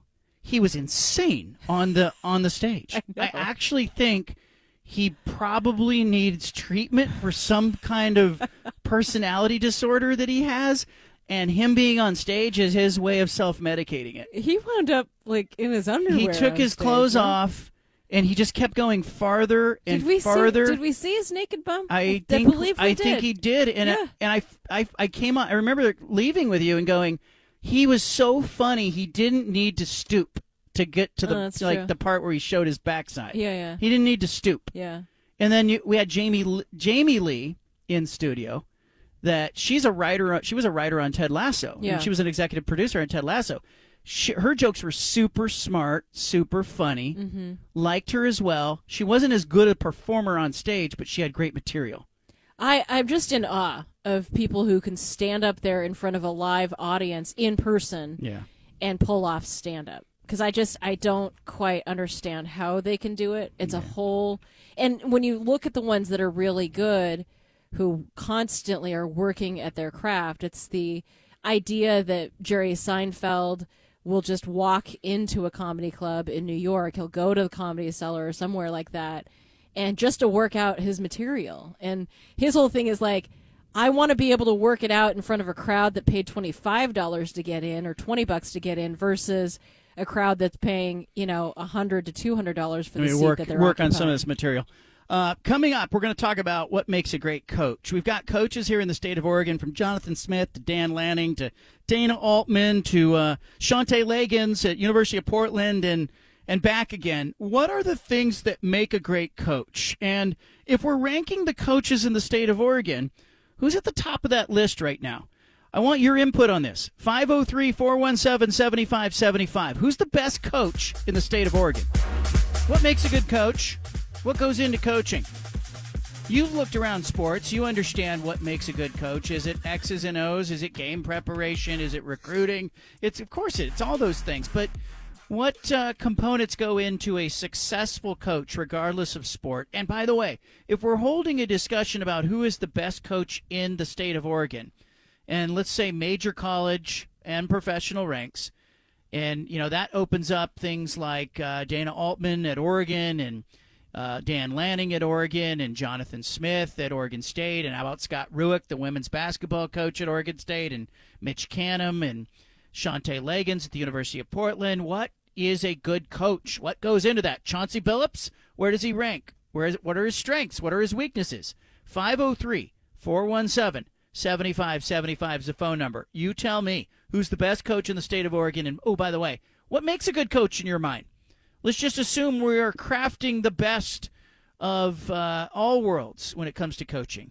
Well, I want to go down that rabbit hole. Meanwhile, Sherry from Atlantic Records has replied to my message. I asked her about Portugal the Man, who will be on tomorrow's show, 3 o'clock.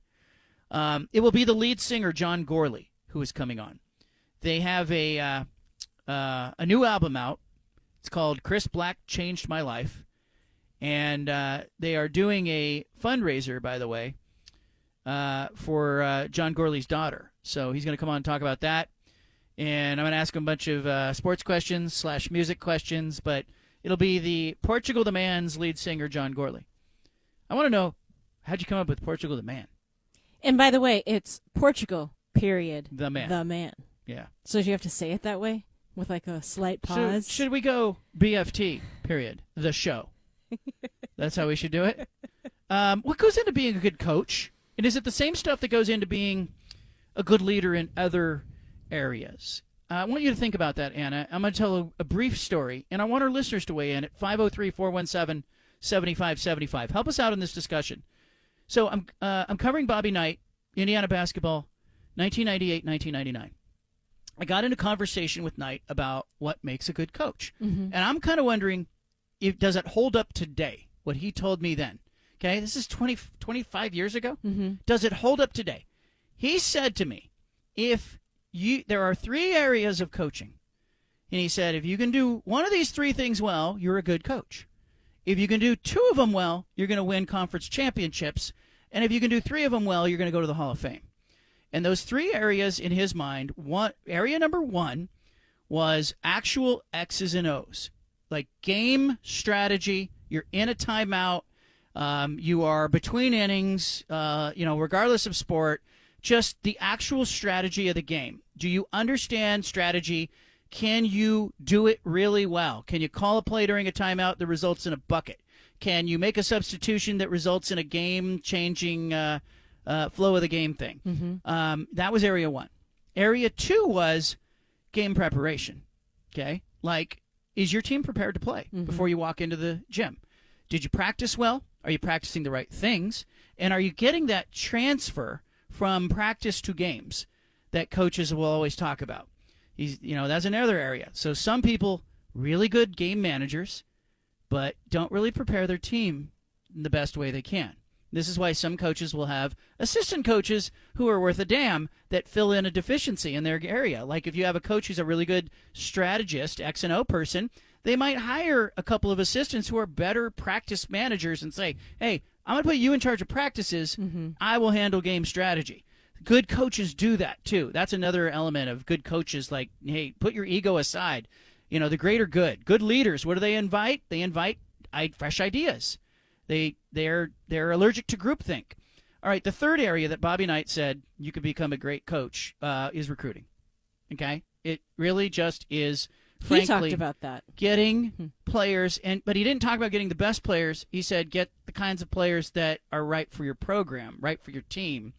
And I only heard one other coach speak in that way. It was Pat Casey at Oregon State, who said, I don't need all the best players. Like I asked him, they were playing North Carolina, I think it was in 2007, for the national championship in Omaha. And I asked Pat Casey, I said, they have better talent. They're going to have more high draft picks on the field than you will. And Pat Casey said, I don't need all the best players. I just need some of them. And he was speaking to that same thing. Like, hey, I don't need the best 5-star recruits. I just need enough of them. Mm-hmm. And I need the rest of the players to be players who fit my program. And I think some coaches get lost in chasing the highest rated players and don't really think about, like, how does this fit together? And I do think it's more challenging now that there's a transfer portal and there's so much influx. But as I say those things, are those the same things that make good business leaders, good managers, good bosses? I think there's a lot of similarities for sure. When I think back to coaches that I've had or that I've admired over the years, it's coaches who got you to want to play for each other. So you weren't playing to please the coach or to in a way that wasn't going to get you in trouble. It was that they really fostered this idea that you had to take ownership of the team yourself and you were playing for each other for a collective success. I like that. But the same concept goes That's for, a manager in a newsroom or some kind of boss somewhere else. Yeah. And I think, hiring the right people, sometimes I laugh at the way teams hire, and I laugh at the way businesses hire. Sometimes you over-interview. Teams, like they'll go and they'll take a coach who has had almost no proof of performance, very little success, maybe at a small school. Chip Kelly's a great example of this. He's at New Hampshire game planning as an offensive coordinator, and then 4 years later, he's the head coach at Oregon, never a head coach anywhere else. He went from coordinator to head coach. How do we know he can do it? Well, he can do it. A lot of coaches can do it. You have to be able to. I think it took a lot of confidence from, I'll give Phil Knight and Pat Kilkenny credit there, to be able to promote Chip Kelly without real proof of performance. Right. In the wake of Mike Bellatti's tenure. Think about that. How many places would have said, you know what, he's never coached before, let's give him the keys. That doesn't happen very often. But Oregon saw something in Chip Kelly. Now, that brings us to the question I asked off the top. Judah, who's the best coach in the state of Oregon? I'm going Jonathan Smith. And maybe it's a little bit of a bias to college football here, but I love coaches that you can see the growth year over year without anything major, and it's just progressive growth over time. I'm a sucker for that. I resonate with that. I think Jonathan Smith has that proof of performance. He's really good. He's really, really good. I think if you're looking for a very well-rounded blend of those three things, I think Jonathan Smith's got it.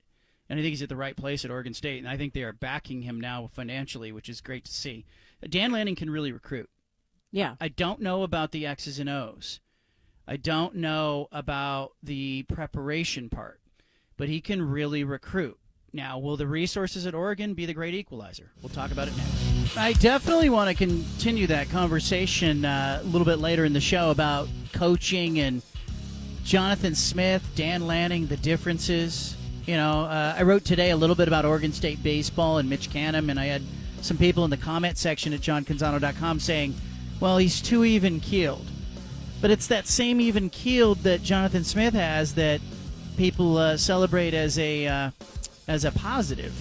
Oh, he's so even-keeled.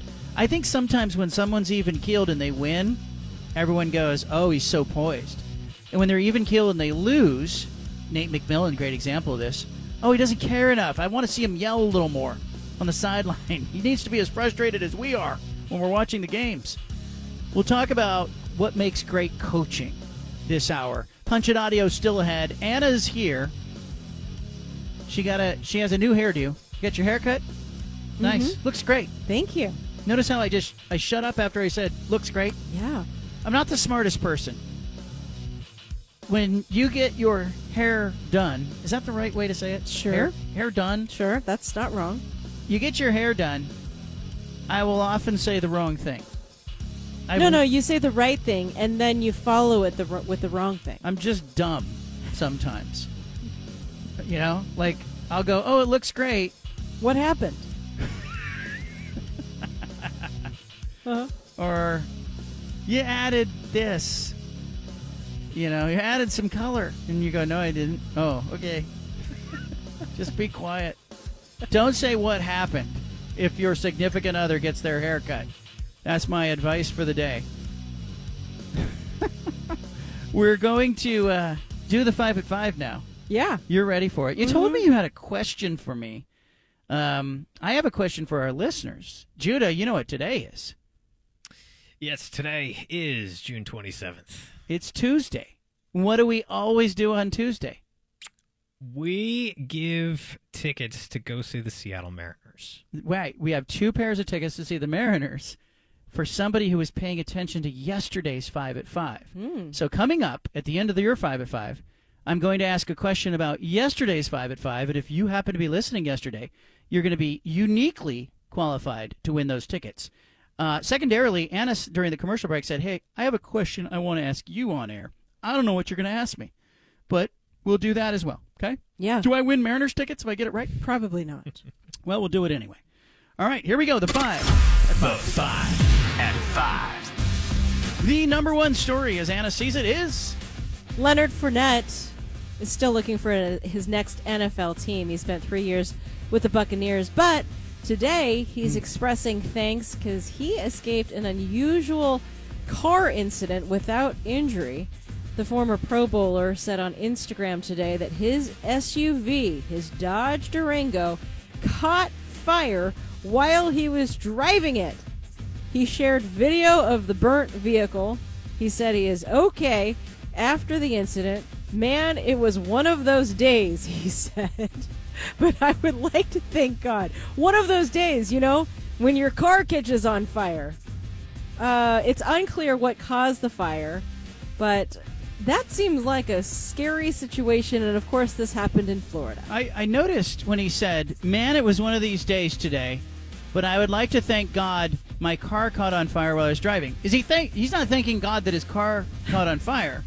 He's thanking God that his car caught on fire, and he's here to post on Instagram about it still afterwards. Assuming so, yes. Well, the Durango, man, that car burnt to a crisp. Uh-huh.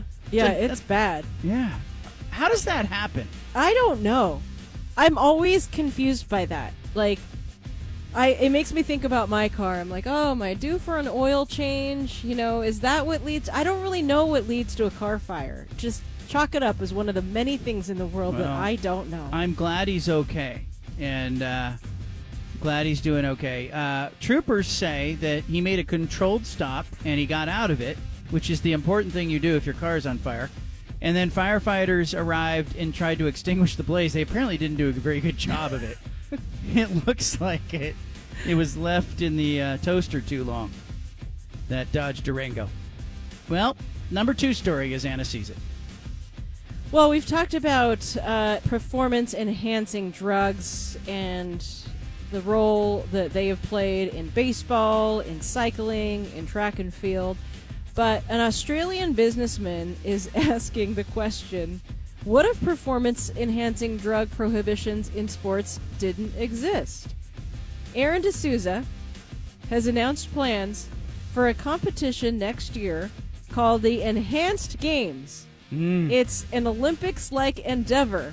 It will not comply with the World Anti-Doping Agency rules and regulations in track and field, swimming, weightlifting, gymnastics, and combat sports. Will we see some athletes that win Olympic medals also win in the Enhanced Games?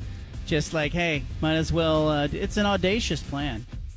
This is a thing that must have been born on sports radio in Australia. Like this, we've had this conversation. Like, what if Major League Baseball just said, to hell with it, we can't enforce it?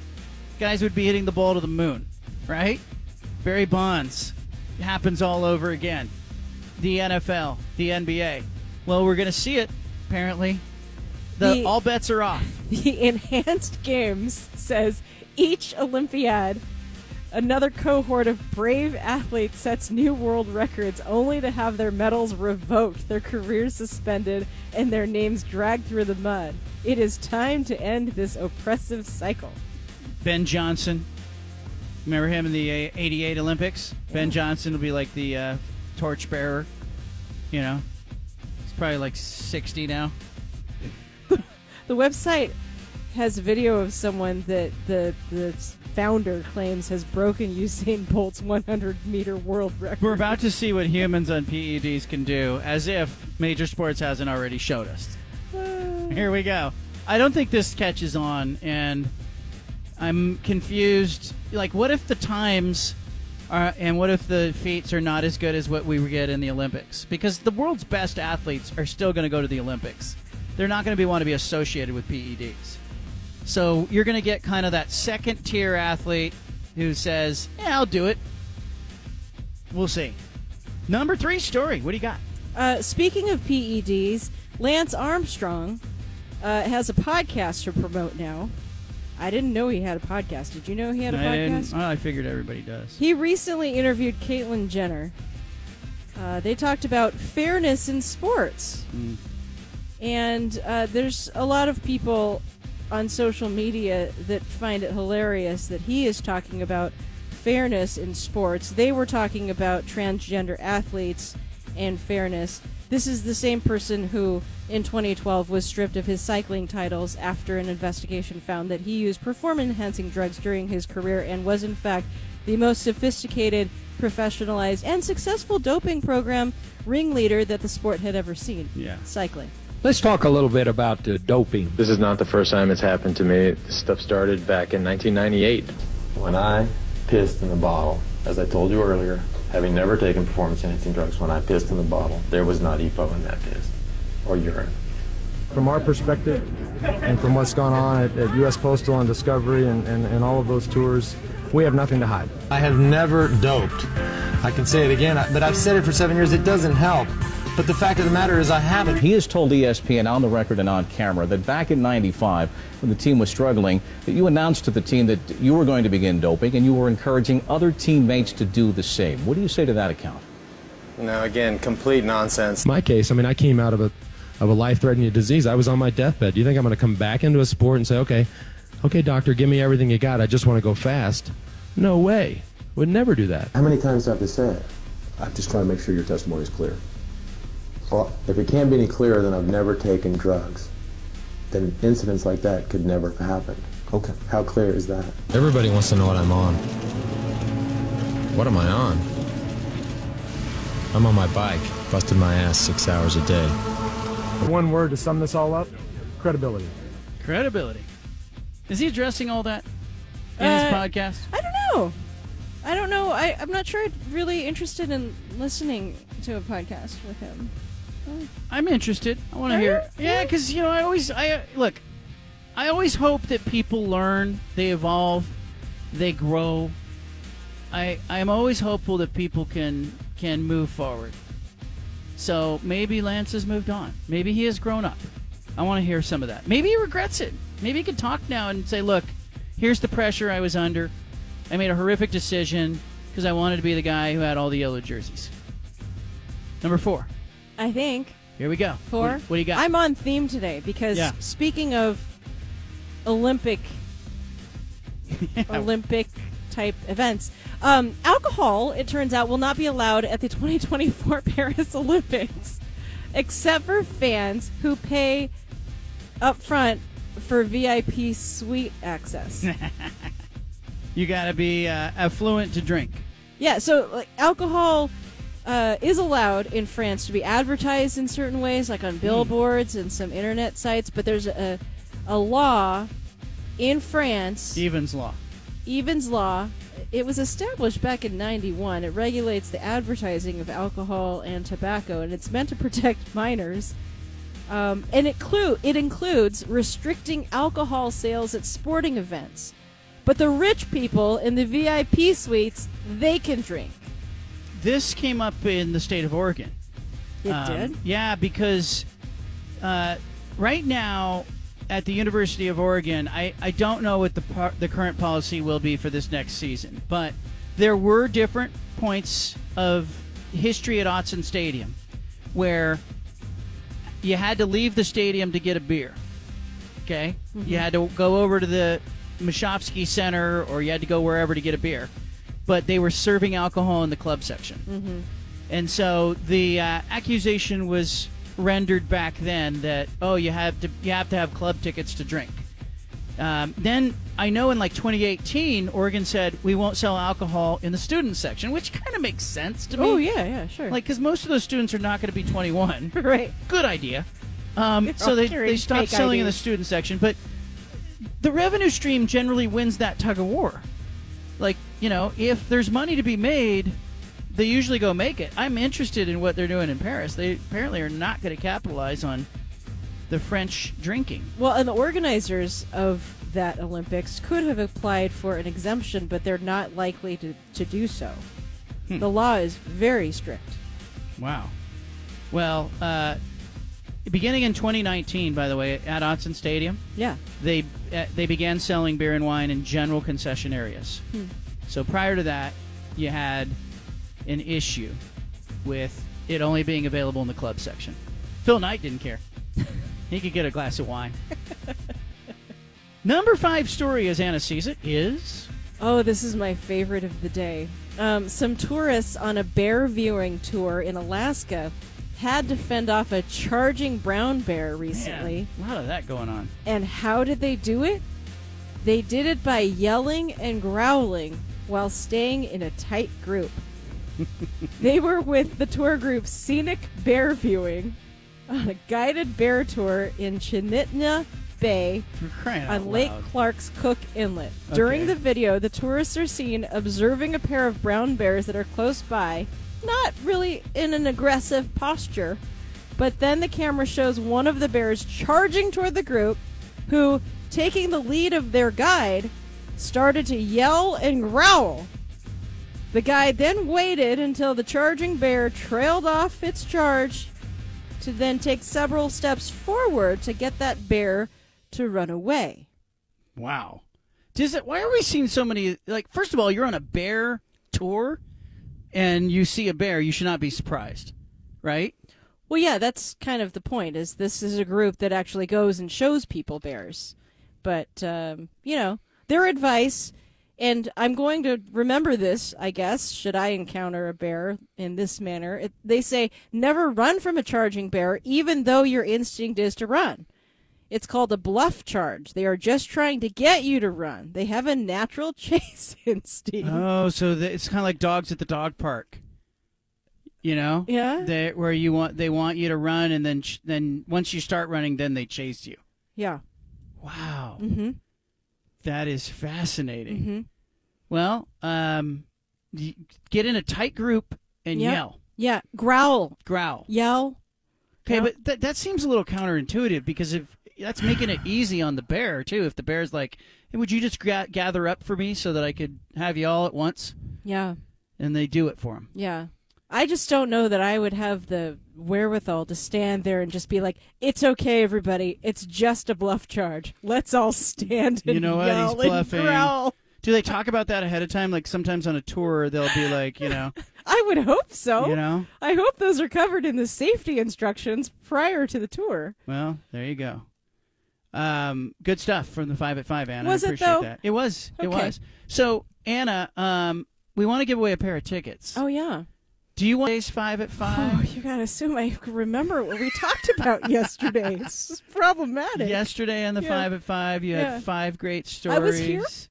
I was here. That you came up with, yes. Okay. It was the segment that you popped into. Oh, okay. On yesterday's show. Mm-hmm. And we will have our audience line up for it. And okay. Yeah. So here's what we're going to do. This. Here's what we're going to do. If you know the answer to the question Anna's going to ask, why don't you just ask the question, and then I will. You're going to win 2 pairs of tickets to go see the Mariners. Okay. Okay. So you can go see the Mariner game twice if you know the answer to this question.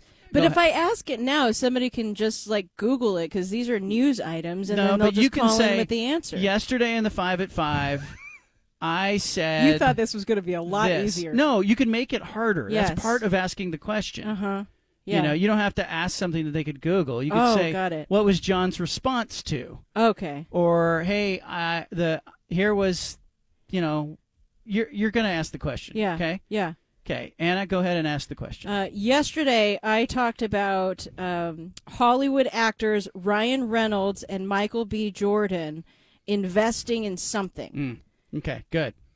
503-417-7575. I made it too easy. That's okay. 503-417-7575. You said they were investing in, you said they were investing. How about we do it this way? You said that they were investing in F1 racing. Mm-hmm. Okay? Yeah. But we offered up that athletes today are investing in pickleball. Yes. And Formula One racing. Yes. And I said which I would invest in. Oh, right. Okay. Good. Of those 2, which did I say I would invest in? Yes. 503-417-7575. Line up now if you want to win a pair of tickets. Phone lines are going crazy. Phone lines are going crazy. And if you get put on hold, stay on hold, because you know what can happen. People may not get the answer to this. I'm glad all these people remember, because I really had to stretch my brain there to try and remember what you said. All right. Yesterday on the show, Michael in Roseburg is called in. Michael listening on KSKR 1490 in Roseburg. Michael, thanks for listening. I appreciate you. How you doing? I am doing well, and I got to admit, I didn't listen to yesterday's show, but I love your show, so give it a shot. You would invest in archery. No, I would not invest in archery, but I really appreciate that effort. The fact that you called in having not known the answer really means a lot to me, man. How's things in Roseburg? Well, I'm actually heading north to Salem, but I called in a while back on one of your questions, and I, again, did not hear the show. Yeah. But I chose the player who was, or the person who's leaving media. for a purpose, and I was wrong on that one too. So I keep trying. You need to listen more. That's the lesson of this one. For crying out loud. All nice to hear from you, Michael in Roseburg. He listens enough to play the game. And he loves the show. I do appreciate that. I don't need you to listen all day, every day, but find some consistency for us, okay? Just work me in. Let's go to Portia, who's in Portland. Great name. Portia in Portland. How you doing? I'm doing well. It's just Porsche, but that's neither here nor there. I will say I caught this exact portion of the show yesterday on my drive home from work, so it worked well. All right. You would invest in pickleball, and for an extra bonus point, they are investing in the F1 team Alpine. You are a winner, Porsche. I appreciate you listening, and you're a careful listener. You're going to win 2 pairs of tickets to go see the Mariners. Who are you taking to the game? Well, I do have my wife, who is not a sports fan, will probably tell me to take my 2 best friends from college, who will take a train up there.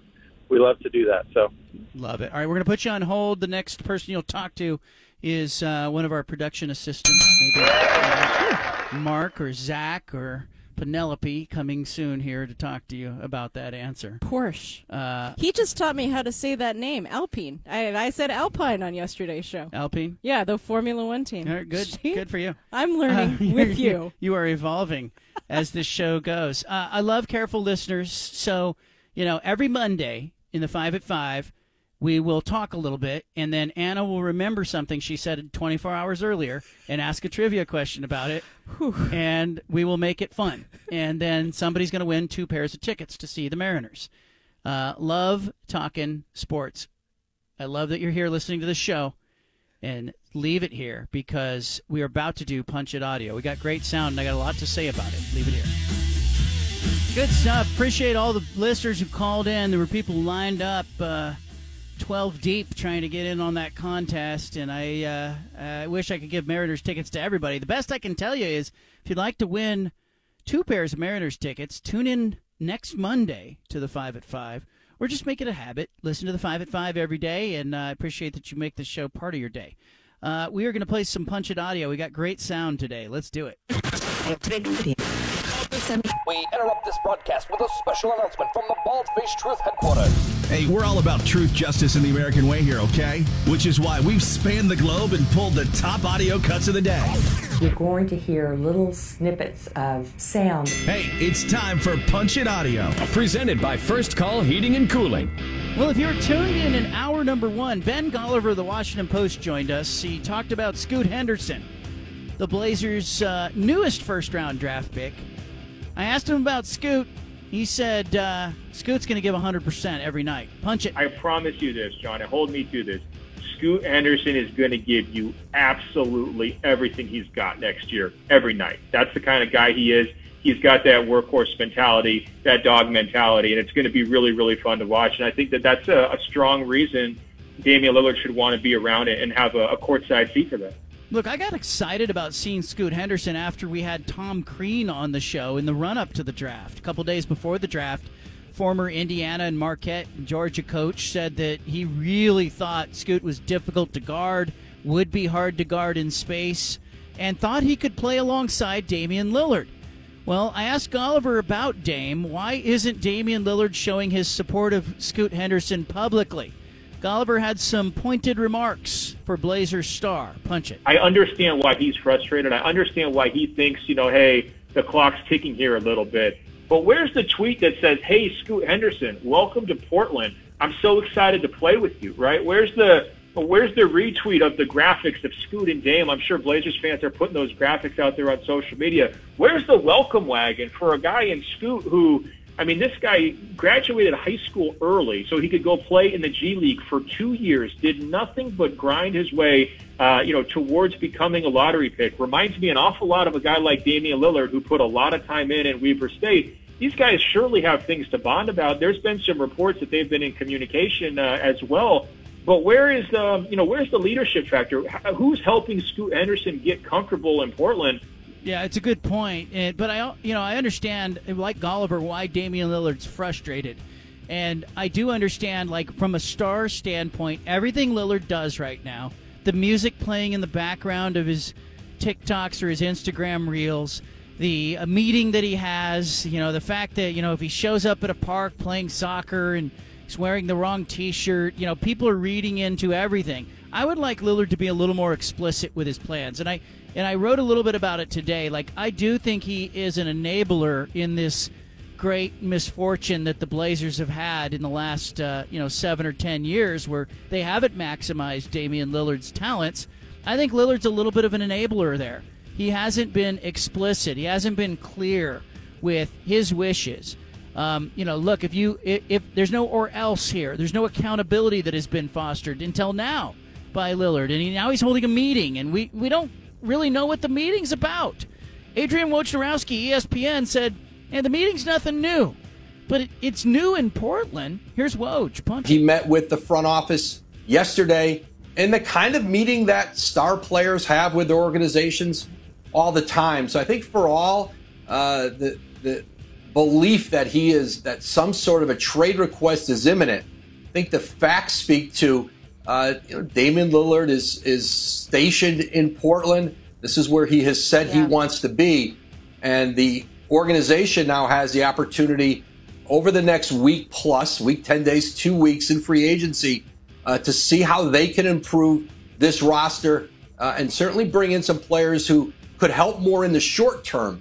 It's going to be a little bit of a circus in the next week, 10 days, 2 weeks when it comes to Camp Lillard. I think every move he makes will be scrutinized. Ultimately, though, is he just looking for the Blazers to give him some kind of good faith gesture, a signing of one player, a trade of one player for a veteran that makes him feel like he's not so alone? Brian Windhorst said that some NBA teams were surprised that Lillard hasn't already asked for a trade. This is going to potentially cause some teams that were going to make offers for him to have to move on with business. They were waiting to see whether Dame Lillard was going to be on the market before they started to make moves this week. Now some teams are going to have to make a decision, either go forward or wait around. Lillard is going to wait around. It's certainly a move. It's, I guess, not surprising considering the way Dame has operated with the Blazers now for years. But it did take some people in the league by surprise that he didn't go forward with what everyone was expecting him to do. Yeah, look, I keep leaning towards him being in Portland for Game 1, Minute 1 next season. I know the stories about him wanting to go to Miami are out there. I know Utah's got a pile of draft picks. People in Utah keep asking me, will Lillard, ever go to the Jazz? Would he accept a trade there? He doesn't have a no trade clause. I asked Ben Golliver, will Lillard be in Portland for Minute 1 of Game 1 next season? Punch it. Well, it's really tricky, man. It's not a simple answer. I would say, first of all, my expectations are relatively low, relatively modest for what Portland can do in terms of trading for talent to really help Damian Lillard in the short term. And so it puts it all on his court. Now, if he wants to go ahead and let's say he's not impressed with the moves that are made or nothing great materializes and he does issue that trade request, then I think it's definitely in Portland's best interest to get the best return that they can for him this summer and move forward with the youth movement, right? So that's why I do think a lot of this just comes down to what can Joe Cronin do here in the next 7 to 10 days to kind of make his pitch to Damian Lillard. But to me, you don't want a guy who's not all in coming back. Yeah, look, I think it comes down to what Lillard will accept once the Blazers end up not making a big enough move for Lillard here in the next 10 or 14 days. I mean, ultimately, it kind of feels that, like, that's what it's going to come down to. Moving on, Casey Martin, Oregon golf coach, joined us in hour 2 today to talk about Wyndham Clark. Wyndham Clark was at Oregon, where Martin coached him.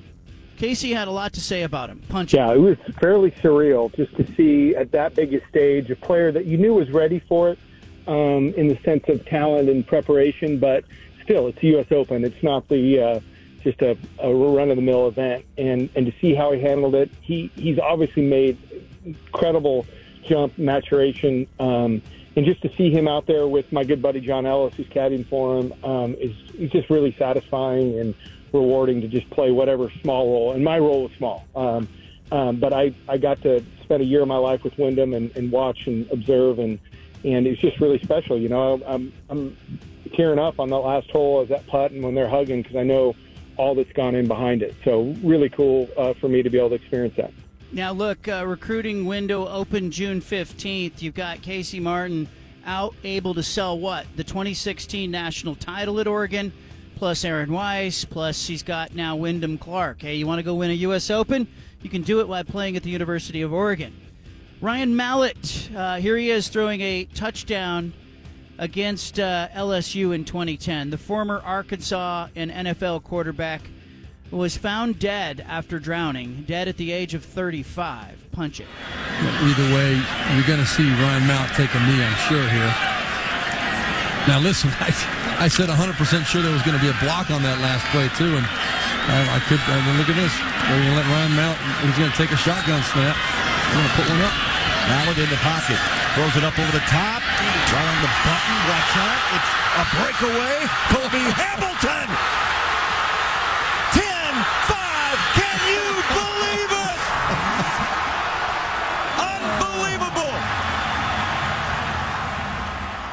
Just some terrible and tragic news gone way too soon. Ryan Mallett passed away, died at the age of 35. Arkansas Deltaplex News reported today that Mallett was transported after an incident from a beach near Destin, Florida, to a local hospital where he was pronounced dead. He was swimming. He drowned. He had previously or was working as the head football coach at Whitehall School District. He is obviously missed. You may remember he played in college as a freshman at Michigan, then transferred to Arkansas, then was picked in the third round of the 2011 draft by the New England Patriots. Played 7 seasons in the NFL. Patriots, Texans, Ravens. Ryan Mallett dead at the age of 35. Last night in baseball, LSU got to dogpile. Here's how it sounded. Punch it. There it is! And for the first time since 2009 and 7th overall, the Tigers can say, we are champions. An amazing turn of events, fellas, after getting trounced 24-4. 24-4 yesterday, less than 24 hours, 27 hours later, they come back, score 18 with a record-setting 24 hits of their own and just destroy the Gators. They destroyed the Gators, came out of the losers bracket. If you're an Oregon State fan, maybe you feel a little better about Oregon State getting knocked out in the Baton Rouge Regional by LSU because they went on to win it all. The College World Series this year broke an attendance record. 16 games, averaged nearly 25,000 fans. Total 16 games totaled 393,000 fans. It was the most to ever see a College World Series in the 73-year history in Omaha. So they got about 25,000 a game out at the stadium there. Great little community, great festival of baseball. I've been there a few times, and it's special every time. The viewership was also off the charts. Game 3 in particular, 3.42 million viewers took in Game 3. It was the top telecast of the day on broadcast or cable TV. So ESPN had the game. And by the way, games 2 and 3 were not particularly competitive. Both teams won in blowout fashion, but more than 8 million people watched the weekend series on TV. And that was a big win for college baseball.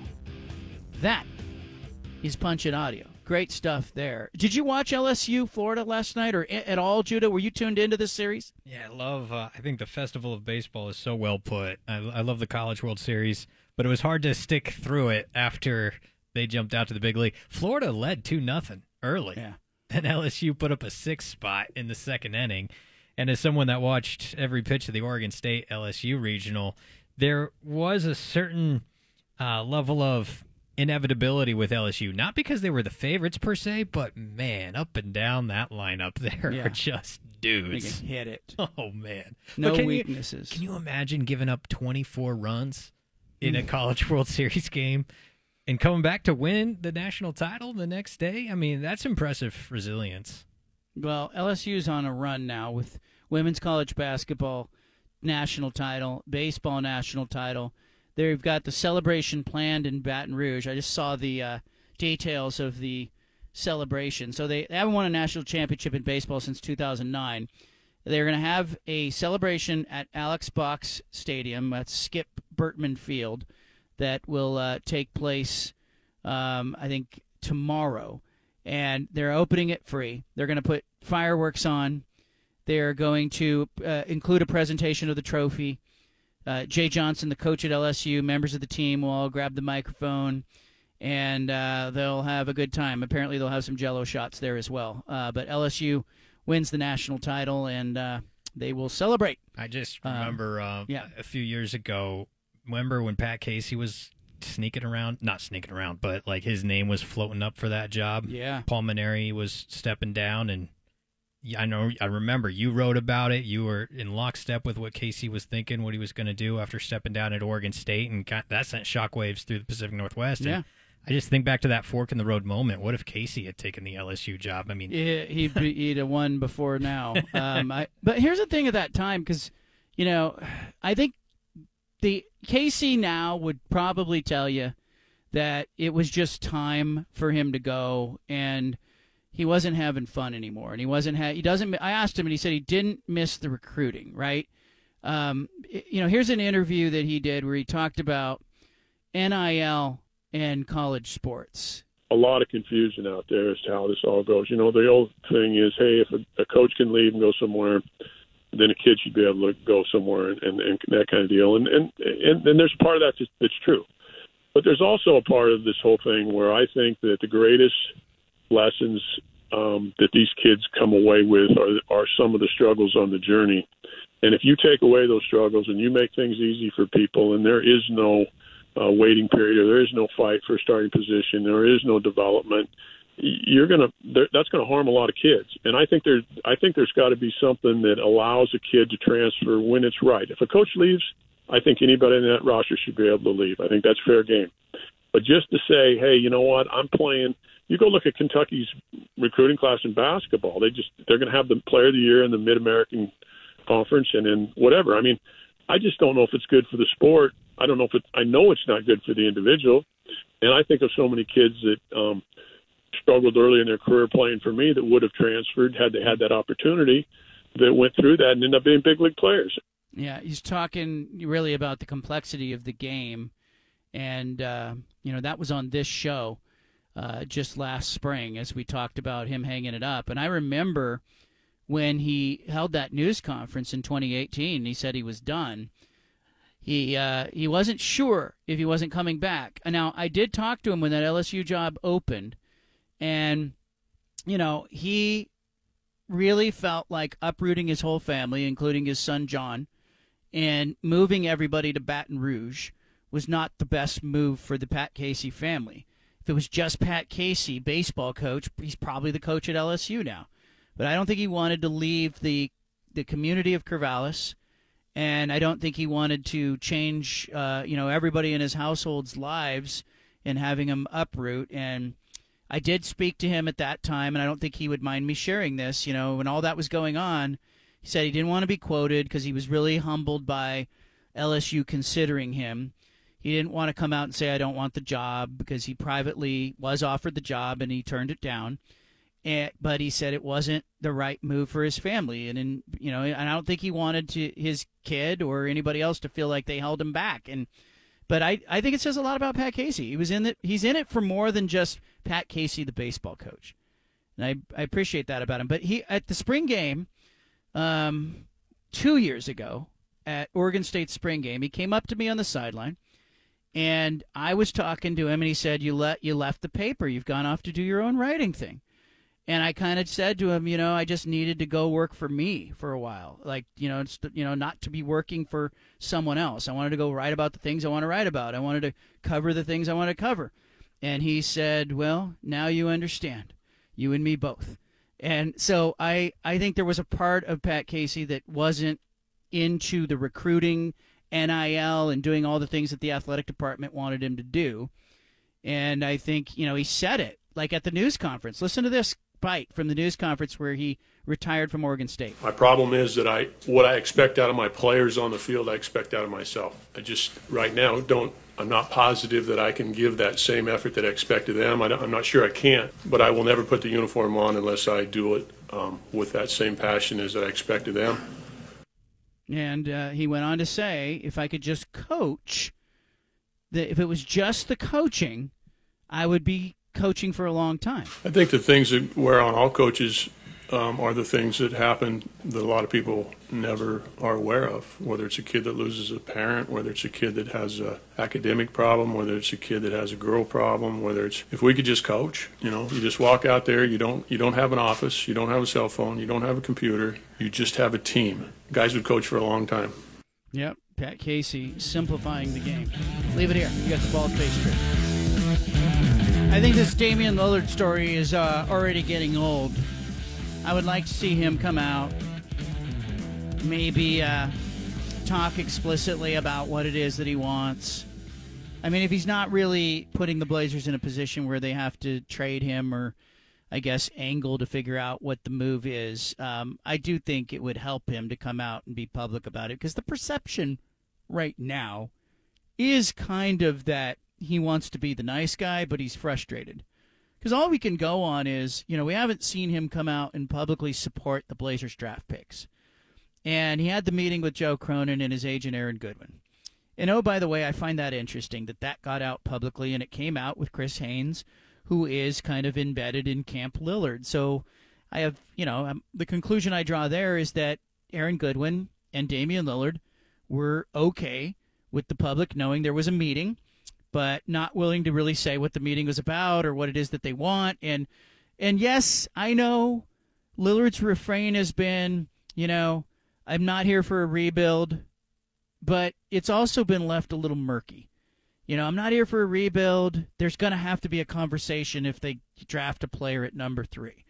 Well, okay, I guess there was a conversation yesterday, and we're being told not to make too much about it. But in the end, I'm left going like, maybe they're just painting the Blazers into a position where ultimately it'll just look like the Blazers didn't do enough. I mean, can we say that like as a right up front part of the conversation? Like, let's establish the facts of the case. Damian Lillard versus the Trailblazers. What are the facts of the case, Judah? As I see it, I want to start with this. Let me know if I leave anything out. The facts of the case are that Lillard has been in Portland, drafted in Portland, enjoyed success as an all-star in Portland, has made and will make more money than all but 2 players in the NBA by the end of 2027. His career earnings will be only behind Steph Curry and Kevin Durant in as far as active players as of 2027.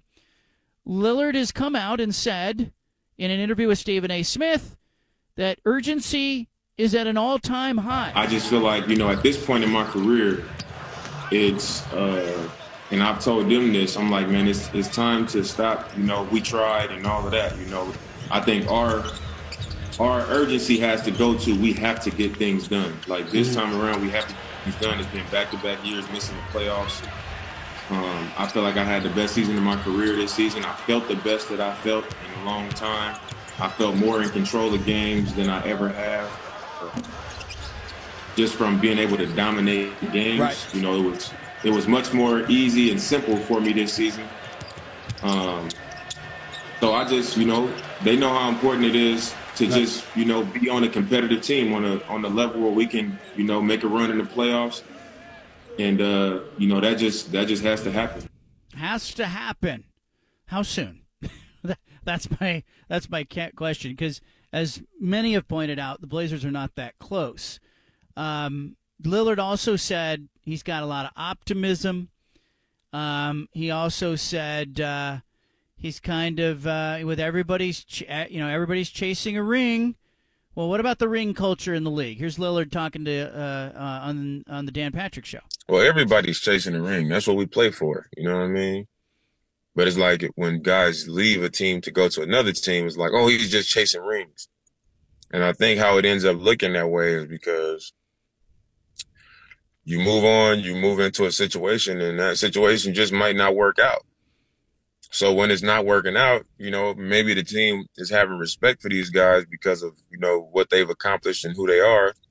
So they saying, okay, this ain't working out here. What do you want to, let's work together. And they're going to try to find the next best situation that suits them and where they could possibly win. So now it's this guy's chasing rings. So, I think you damned if you do, damned if you don't. Yeah. When things change, whether that's in my control or not in my control, then, I'll move from there. But right now, people are like, man, it's time to do this, it's time to do that. But everybody that has something to say, they would never have to wake up and be Dame Lillard.